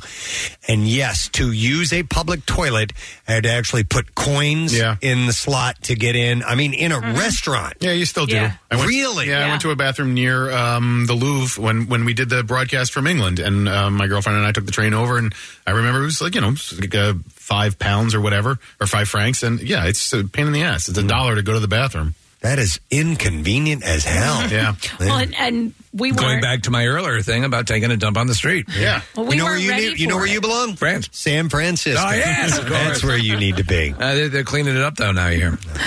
What were you going to say? No, I was going to say you're not ready for it if you don't have the change on you, and you're like, wait, I just wanted to go to the bathroom. Yeah. I remember being stuck and like, I don't know what to do.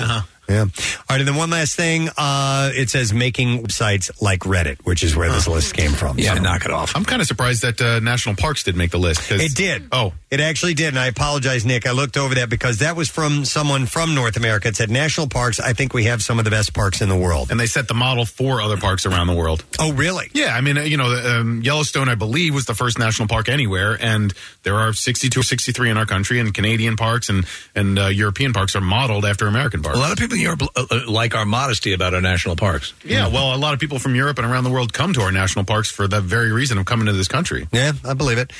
One call, and then we got to take a break. I'm going to go to Justin. Hey, Justin, good morning. Hey, good morning, guys. How is your morning going so far? The weather is beautiful today. Hey, that's Thank great. you. What's the current What's the temperature? traffic like? So I studied abroad in Belize in Central America, and we had part of our curriculum was kind of a cultural education, and the book that they had us read explained something that may be contributing to the willingness for small talk throughout the world. In equatorial countries where the growing season is extended almost year-round, there's not almost any urgency to food for the winter because there really is no winter. Okay. As you get north and south in colder climates, there's a real urgency throughout the growing season to get the food in. And, this kind of dates back to when there was a lot less grocery stores around the world. Food was available when it was I have available. no idea how you're going to get to the point you're trying to make, but go ahead. Sorry. It's all good. As we're walking through the street in colder climates, there's an urgency and less willingness to have small talk on the street. Yeah, when you're freezing your balls off, you don't stop and chat. Say that one more When time. you're freezing your balls off, you don't stop and chat. All right, so exactly. So Yeah. The Caribbean vibe that I was studying in, everybody was willing. I got African friends who are always late because they're talking to people. Right. So that small talk that factors in. Sure, there's a lot more things going on there too. But All right. Yeah. Interesting. I didn't think about that. Thanks, Justin. I appreciate it. No I guess problem. You guys have a good one. Like you're you. more likely to meet people around areas where they're handing out free stuff. Maybe. Yeah, I mean these are kind of axiomatic. All right. Well, this is from Reddit. Things that North America does better than Europe, and it's a wide study. I guess people contributing on this Reddit. It's a nice reminder. Interesting. Yes. Yeah. Of what you love. All right, let's take a break. Come back in a moment. We'll be right back. Is your phone an app hole? Full of useless apps taking up space. Well, get rid of them and get the WMMR app. You can listen to us wherever you go, get important alerts, and so much more. Because, after all, the world needs less app holes. Preston and Steve. Their name is their address on the web. PrestonandSteve.com. Football's back, and this Eagles season, there are huge prizes to be won at Acme. Enter Acme Swoop In and Win sweepstakes, and you could win up to $10,000 cash or 2024 Eagles season tickets. And all you have to do is shop the participating items throughout the store and enter your codes from your receipt at acmeswoopinandwingame.com. Acme makes sure Eagles fans have all their game day needs to tailgate or host like a pro. Stop in and discover why football is better at Acme, the official supermarket of the Philadelphia Eagles. Window Nation, you feeling the heat? Are you? High temps aren't the only thing that are getting you hot under the collar. Wait till you see those energy bills. The solution? Call my friends at Window Nation for new energy-efficient windows. And right now you get 50% off any style window. Bows, bays, double hung, sliders. 50% off. Plus 0 down, 0 payments, and 0% interest for 24 months. And this week only, you can receive an additional 10% off. 866-90-NATION or go to windownation.com and tell them we sent you.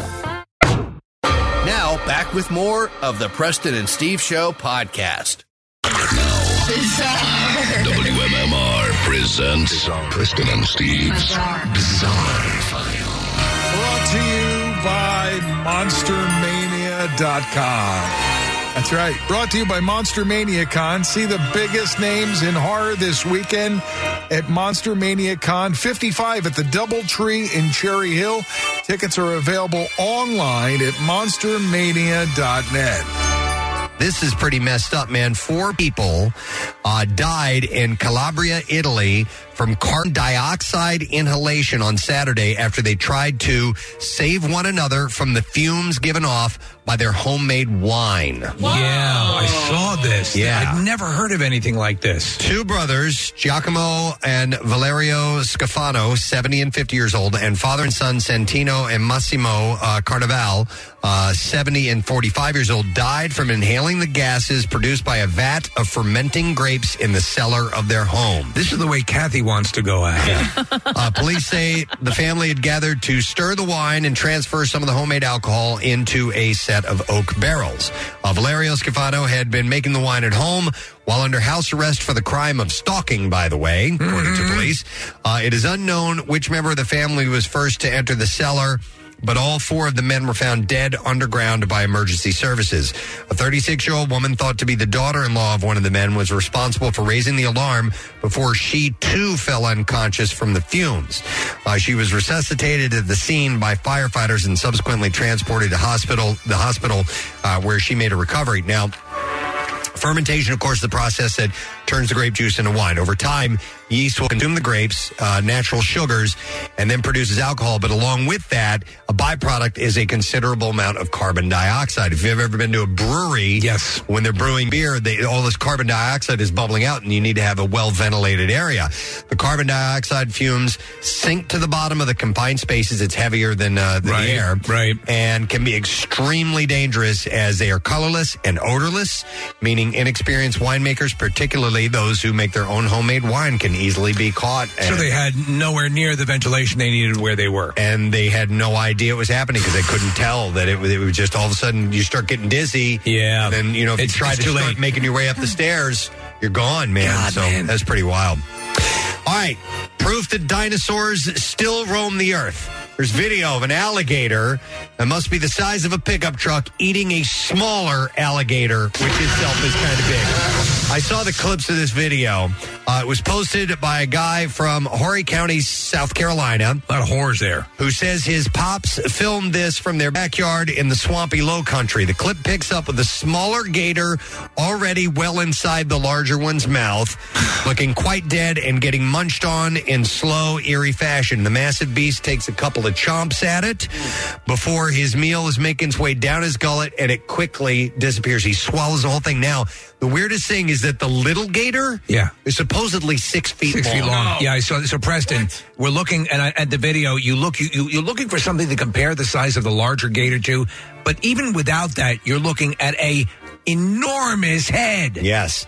Look, that is as prehistoric looking as you can get. Yeah, they're saying, according to the Twitter poster, he said that the little gator was about 6 feet long. So this thing's got to be like 15 feet? Yeah, and that's happened. You've definitely seen them that big before. I don't know exactly. I don't know if they've track down this gator or even if they need to, because he's just doing, but it's cannibalism. He's eating his own That's what kills me. I mean, there are human cannibals, but there's something about nature. I'm going to eat my exact species next to me. Yeah, it's pretty wild. No. All right, this is a much lighter story, an interesting though one. A 40-year-old Honda motorcycle with 0 mileage on it has been rediscovered and is up for auction after the disapproving father of its first teen owner had banned him from riding it and locked it away in a storage bin for decades. So it's in mint condition. I mean, nothing. Never been run. Wow. This is somewhere in England. So the 1981 Honda CB100N was bought brand new by the youngster in his youth while he lived with his parents. However, his boyhood fantasy of riding a motorcycle never materialized because his strict father banned him from riding it. Instead, the machine was left to languish in storage for the next 4 decades. After his father died, the unnamed owner, who is now in his 50s, was tasked with cleaning out his house and stumbled upon this old but immaculate bike. He agreed to sell the time capsule Honda to a neighbor named Graham Tozer, who has now put it up for sale at auction. Oh, it's got to be worth a lot, The right? odometer displays the exact mileage of a mere 0.4 of a mile. Mr. Tozer said he was born in the house and spent all of his life there. When he was a youngster, he really wanted his own motorcycle, but when he brought it home, his dad wouldn't let him ride it. Like, he saved up for this to buy it, but his father said, you're not going on that. You can stick it in the shed. And apparently his dad was really strict. He was ex-military, and he was the boss of the house, and it just sat there for all this time. First motorcycle I ever rode was a Honda. Nice. You know what, Steve? Oddly enough, the estimate of the sale is only like $4,000, which I find surprising. And you look at the bike, and it looks old. It's of a real old design. It's a cool design, but it's cool. It's a design that's meant for burning your legs on the exhaust pipe. Yeah, totally. But that sucks that his dad never let him ride it, man. Bastard. All right, one last story. Nobody's going to forget this newlywed married couple's first dance. A videographer in the UK was filming the dance recently when a man's voice can be heard over the speaker saying, Spencer's ass looks so fat right now. Oh, my God. Apparently, a microphone left on a table picked up the comment.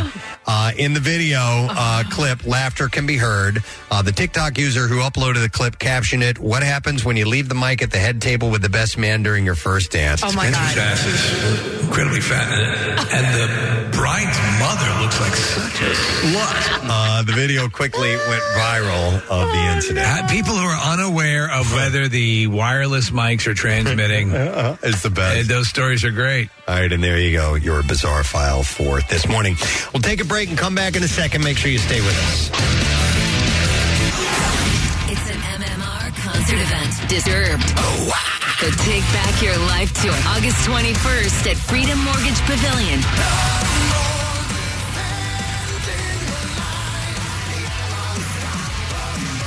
With special guests, Breaking Benjamin. And MMR has an amazing concert fan experience. The Unstoppable Keg Crusher Grand Prize. A 4-pack of the best seats in the house. Passes for your group to hang at the Keg Crusher bar with unlimited beer and barbecue. And we'll also throw in 4 signed set lists and other Disturbed merch, including an autographed guitar. Listen to win a pair of tickets and qualify each afternoon with Brent Porsche. And again, all this weekend. Text DISTURBED to 39333 for a link to all the details. Plus another chance to enter to win and get qualified for the grand prize. Presented by 93.3 WMMR. Everything that rocks. The trash business is a gold mine. 93.3 WMMR with Preston and Steve's Hollywood Trash. And the trash today is brought to you by the Lehigh Valley Restaurant Group's local Red Robin locations. They're celebrating their 30th anniversary. Dine at your local Red Robin on August 1st, and 30% of all sales will be donated to the Leukemia and Lymphoma Society. Visit redrobinpa.com. What's going on this morning, Steve? Well, Kelly Clarkson's ex-husband, Brent Blackstock, get this, will be receiving $250,000 a month in spousal support. Blackstock says he needs the money to pursue his hobby, which is burning large wooden crates filled with money. Yeah. Oh, my God. Holly Madison revealing that her time with at the Playboy Mansion with late husband Hugh Hefner often left her miserable. Madison says that no matter how great the perks were, there would always come that point in the evening where she had to, quote, suck the rope. Oh, hey! Dear God. And finally... Oh, my God. That's a terrifying image. Yes, it is. It's in my head right now. Chris Harrison, who was paid millions of dollars on his contract for being let go from The Bachelor, says he's not holding a grudge. Harrison says there's something liberating about not coming home from work smelling like semen. Yeah. And that's your Hollywood trash. All right, there's a new documentary that's coming out on Nat Geo, and his memoir, Into the Deep, is available at Amazon.com. He's a legend in the world of finding missing shipwrecks. The Titanic, just a little one you may have heard of before. Oh, yeah, I mean... But the list goes... An amazing life. On and on. Please welcome Dr. Bob Ballard to this morning. Good morning. There we go. How are you, sir? Well, I'm not under the water right now. That's your comfort zone, under the water, I guess, right? Well, you know, when people call and I don't want to take him, my secretary says he's in this submarine. He can't read. There's really no way to argue that point. It's an honor to have you on the show. I mean, we're massive fans of what you do and the the incredible research that you've done. And I wanted to throw this right out at the beginning because the amazing thing is, and I heard this said recently, I've been taking a deep dive intended into a lot of these, ocean research shows and specials. And a lot of the people who do this, and maybe you can echo this, it's actually easier in some ways to explore space than it is to explore the ocean. Well, yeah, it's totally dark. That doesn't help. They say, what's it like? I think it's like going in the Rocky Mountains at night with a flashlight in a snowstorm. That's what it's like. Wow. It's hard. It's totally dark down there, and light doesn't go very far. Well, listen, Doctor, how would you, I know that the idea of being adventurous like this and searching for these long-lost items is appealing to some people, but it also seems like a Herculean thing to ever even be able to find yourself in a position to do that type of thing. I have a special gift. Okay. I'm dyslexic. Oh, really? And it really works for me. I can do things you can't do because as you know, dyslexic brains, my book, Into the Deep, I go into the personal side of my life for the first time. And I explain, I didn't know I was dyslexic until I was 60. I'm 79 in a couple days. So it was late in life. I knew I was different. I knew I walked a different path in life, but I didn't understand how I was able to do what I did until I learned that I was dyslexic and went into the research, and I went, oh my gosh, that's why I'm able to do what I'm doing. It's a very special gift. If you go underwater, in my profession anyway. So yeah, it's really, I'm not lost down there. I know where I am. Well, it's interesting because some of those things like, ADD and those things that sometimes provide or prove to be roadblocks in some ways can be assets. So you're saying dyslexia has benefited you. Absolutely, because I can form, the way our brains work, our neurons are wider space. So we're the worst thing was ever invented in our life was the printing press, because then we shifted to reading. We're not good at encoding and decoding, and that's a disadvantage in that respect. But our visual abilities are breathtaking. I can stand in my command center on the ship where I'll be in a couple days, take in 45 different monitors, like standing in your production facility, and then forming a mental image underwater, and I'm fine. Well, it's astonishing how the tech has developed, and I just wanted to ask you, and all of that, and you obviously have a singular gift for what you do. And when you first discovered the wreckage field of the Titanic and knew you had gotten it, compare the technology you used during that to what is available to you right now. Yeah. That was like two cans and a string,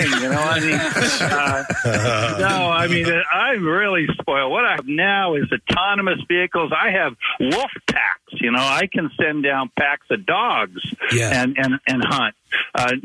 We're moving to where we're not physically there. I have a command center a few minutes from my house where I can go in it and I'm on my ship. In fact, in a few days, I'm turning it on. So you want to go to nautiluslive.org and I'll be on board the ship and we'll be out playing, and you'll be able to literally step aboard our ship 24 hours a day, because we get our vehicles underwater and we hammer it, and you can stay with us all the way up to almost Christmas.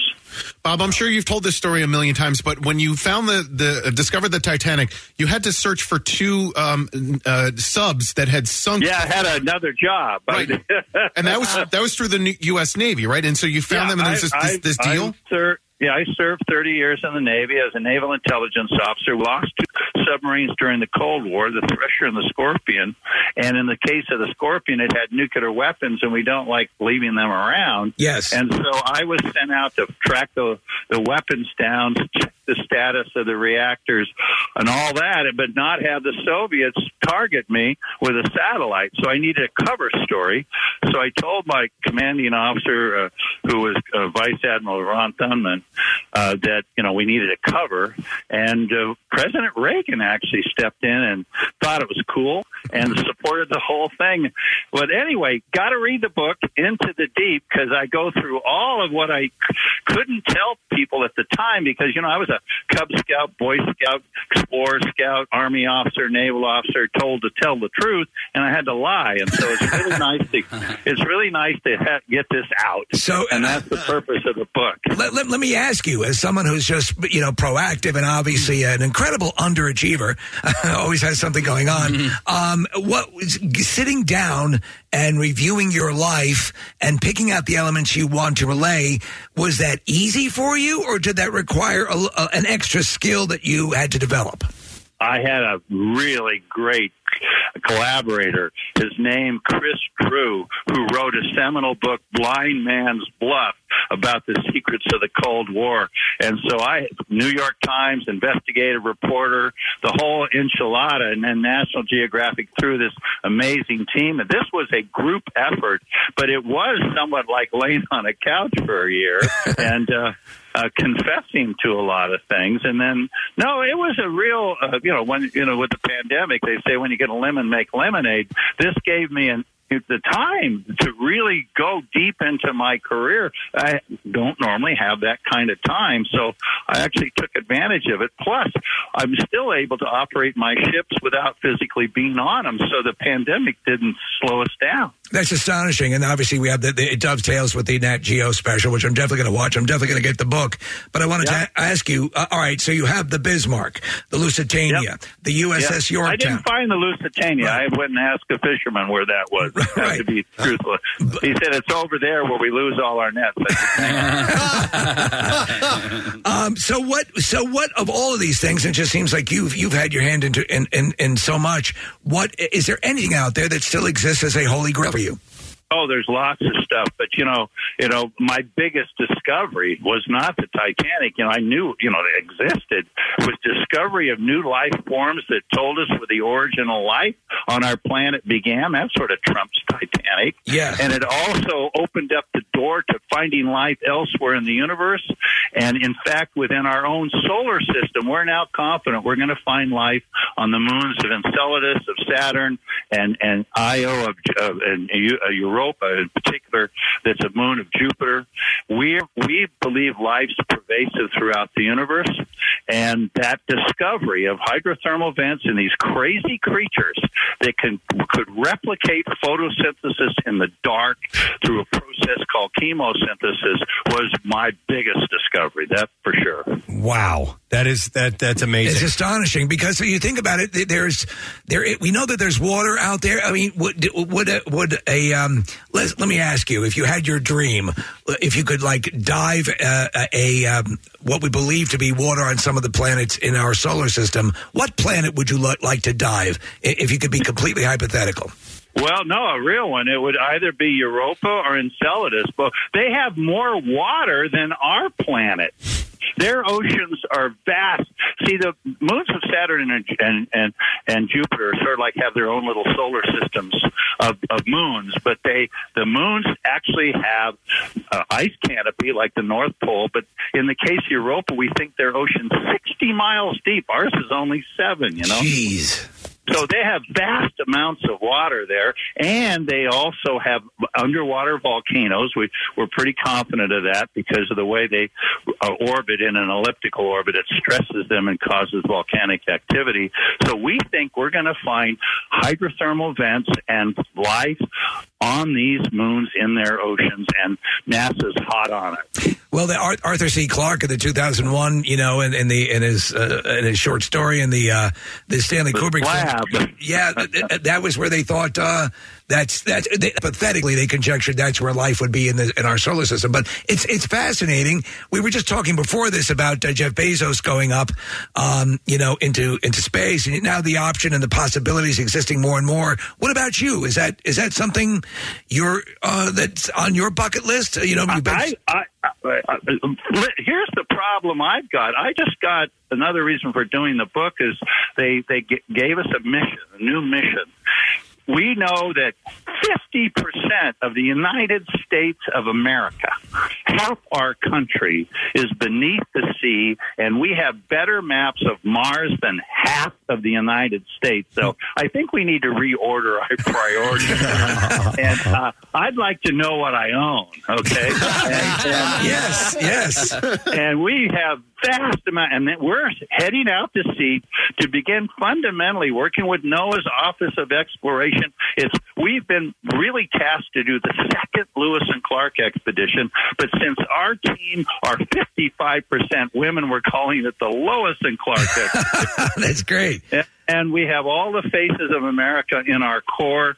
It's a group operation to make history. And again, another reason for doing the book was to put 65 years of expeditions behind me so I can clear the table for this amazing new journey that begins July 3rd. What are the obstacles you face in surveying underwater areas? It's big and it's deep and it's dark. All the things you would imagine. Just get up. No, it's gnarly down there. The largest mountain ranges are beneath the sea. There's canyons where we're going that make the Grand Canyon look like a ditch. so it's really complex underwater terrain, you know? It's hand-to-hand combat. Fortunately, I was trained before I went in the Navy. I was a combat infantry officer trained during Vietnam, and so I know terrain. And I'm a geologist, and I'm dyslexic, and they all fit together. It's a wonderful... I'm excited that I'm dyslexic. Most kids aren't. Did you know the vast majority of people in prison are dyslexic? No. I did not know. Yeah, we trash them. You know, we trash dyslexics. We make them feel stupid, ashamed of themselves, and they're a resource. I mean, look, it costs more money to incarcerate a kid than to send them to Harvard, and they only go there for 4 years. A kid gets put in prison because they can't compete in a non-dyslexic world. Right. No, you got to focus on this resource. No, I've heard that a lot, and it's an amazing thing, and it's an amazing thing to consider. So here you are. Well, the majority of millionaires are dyslexic. Wow. Self-made millionaires, because we operate out of the box. We don't like the box. It's the rules in there are not friendly. Right. So we're entrepreneurs. We're artists. Look at the architect. People that you can read all about it. There's an amazing career paths that people can go down that are dyslexic. Well, they kick the other people. Bob, you said you were 67 when you found out you were dyslexic. Yeah, I'm 79. Did you take a test, or did you just notice things? My daughter was diagnosed. It's hereditary, and I then started working with the researchers. And there's a smoking gun, and I was the smoking gun, and I went, "I'll be darned." So that's how it actually. There was a book called The Dyslexic Advantage, and when I read it, I cried because it explained me to me. Wow. It's interesting that that's the case because there's a lot of times it's been suggested. I know that I've ADD I tested for, and apparently I'm crazy ADD. Hey, maybe you're one of us. It's possible. I would love to. 20%, guys. Yeah. 20%. No kidding. Are dyslexic. Well, I love taking something that was basically made you an outcast, and embracing it and seeing it for the value that it presents to you. Yeah, exactly. I love it. And I just happen to be a kid. I'm born in Kansas, where all oceanographers come from. But anyway, my father flew with Chuck Yeager, and so I woke up in the Mojave Desert. I was born 6 months after Pearl Harbor, and I just would go on a walkabout. Wow. And back then, I had a bicycle, and my parents would always say, "Just be home before it's dark." Don't you wish you could say that? Yeah. And so anyway, I would just do a walkabout, and I was 80, just get that energy out.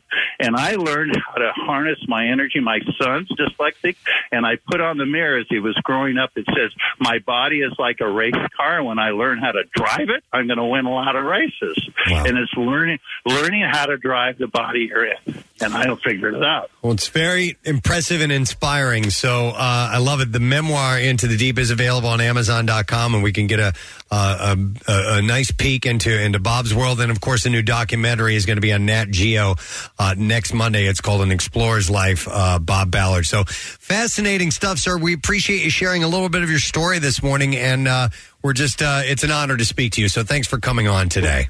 Thank you for having me. Anytime, sir. Thank you, Dr. Bob Ballard, guys.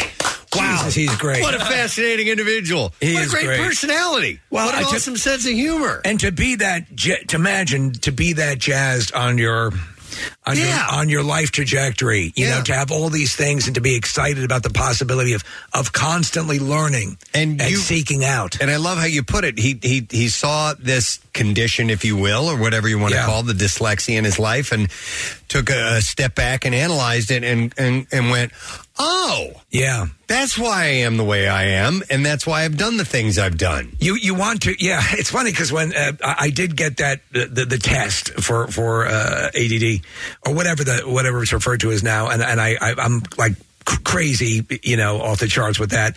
But in a way, and you don't want to sound like you're self-aggrandizing or whatever, but the truth of the matter is my mind does not think in normal ways. Mm-hmm. And so the therapist that gave me the test said, there's nothing to fix. That's the way you think. I mean, that's... It begs the question, what is normal What anyway? is normal? Yeah, Yeah. and why does it matter? My girlfriend's dyslexic. She's an artist. Yeah. And it served her. Her profession is art. And Bob mentioned how many millionaires are dyslexic, how many, artists are dyslexic. And so whether or not it's quote-unquote normal, it matters less and less because you can find paths in life that are normal for you. That's so cool, though. I mean, think of this guy's experiences. I love what he said about the original exploration of the Titanic, comparing that tech to what he has now, that he could be in his home, and be remotely conducting to send down Preston basically underwater drones to go hunt this stuff down. Though there is something to be said for an actual human to sit in there and see it, but it's amazing. I just love how he basically put. So what's tough about this job? It's dark. You can't see anything. He described, climbing the mountains in the dark with a flashlight. Yeah, and in the middle of a snowstorm. All right, well, that was cool. Listen, we got to take a break. Stay put. We'll be right back. Preston and Steve on 93.3 WMMR.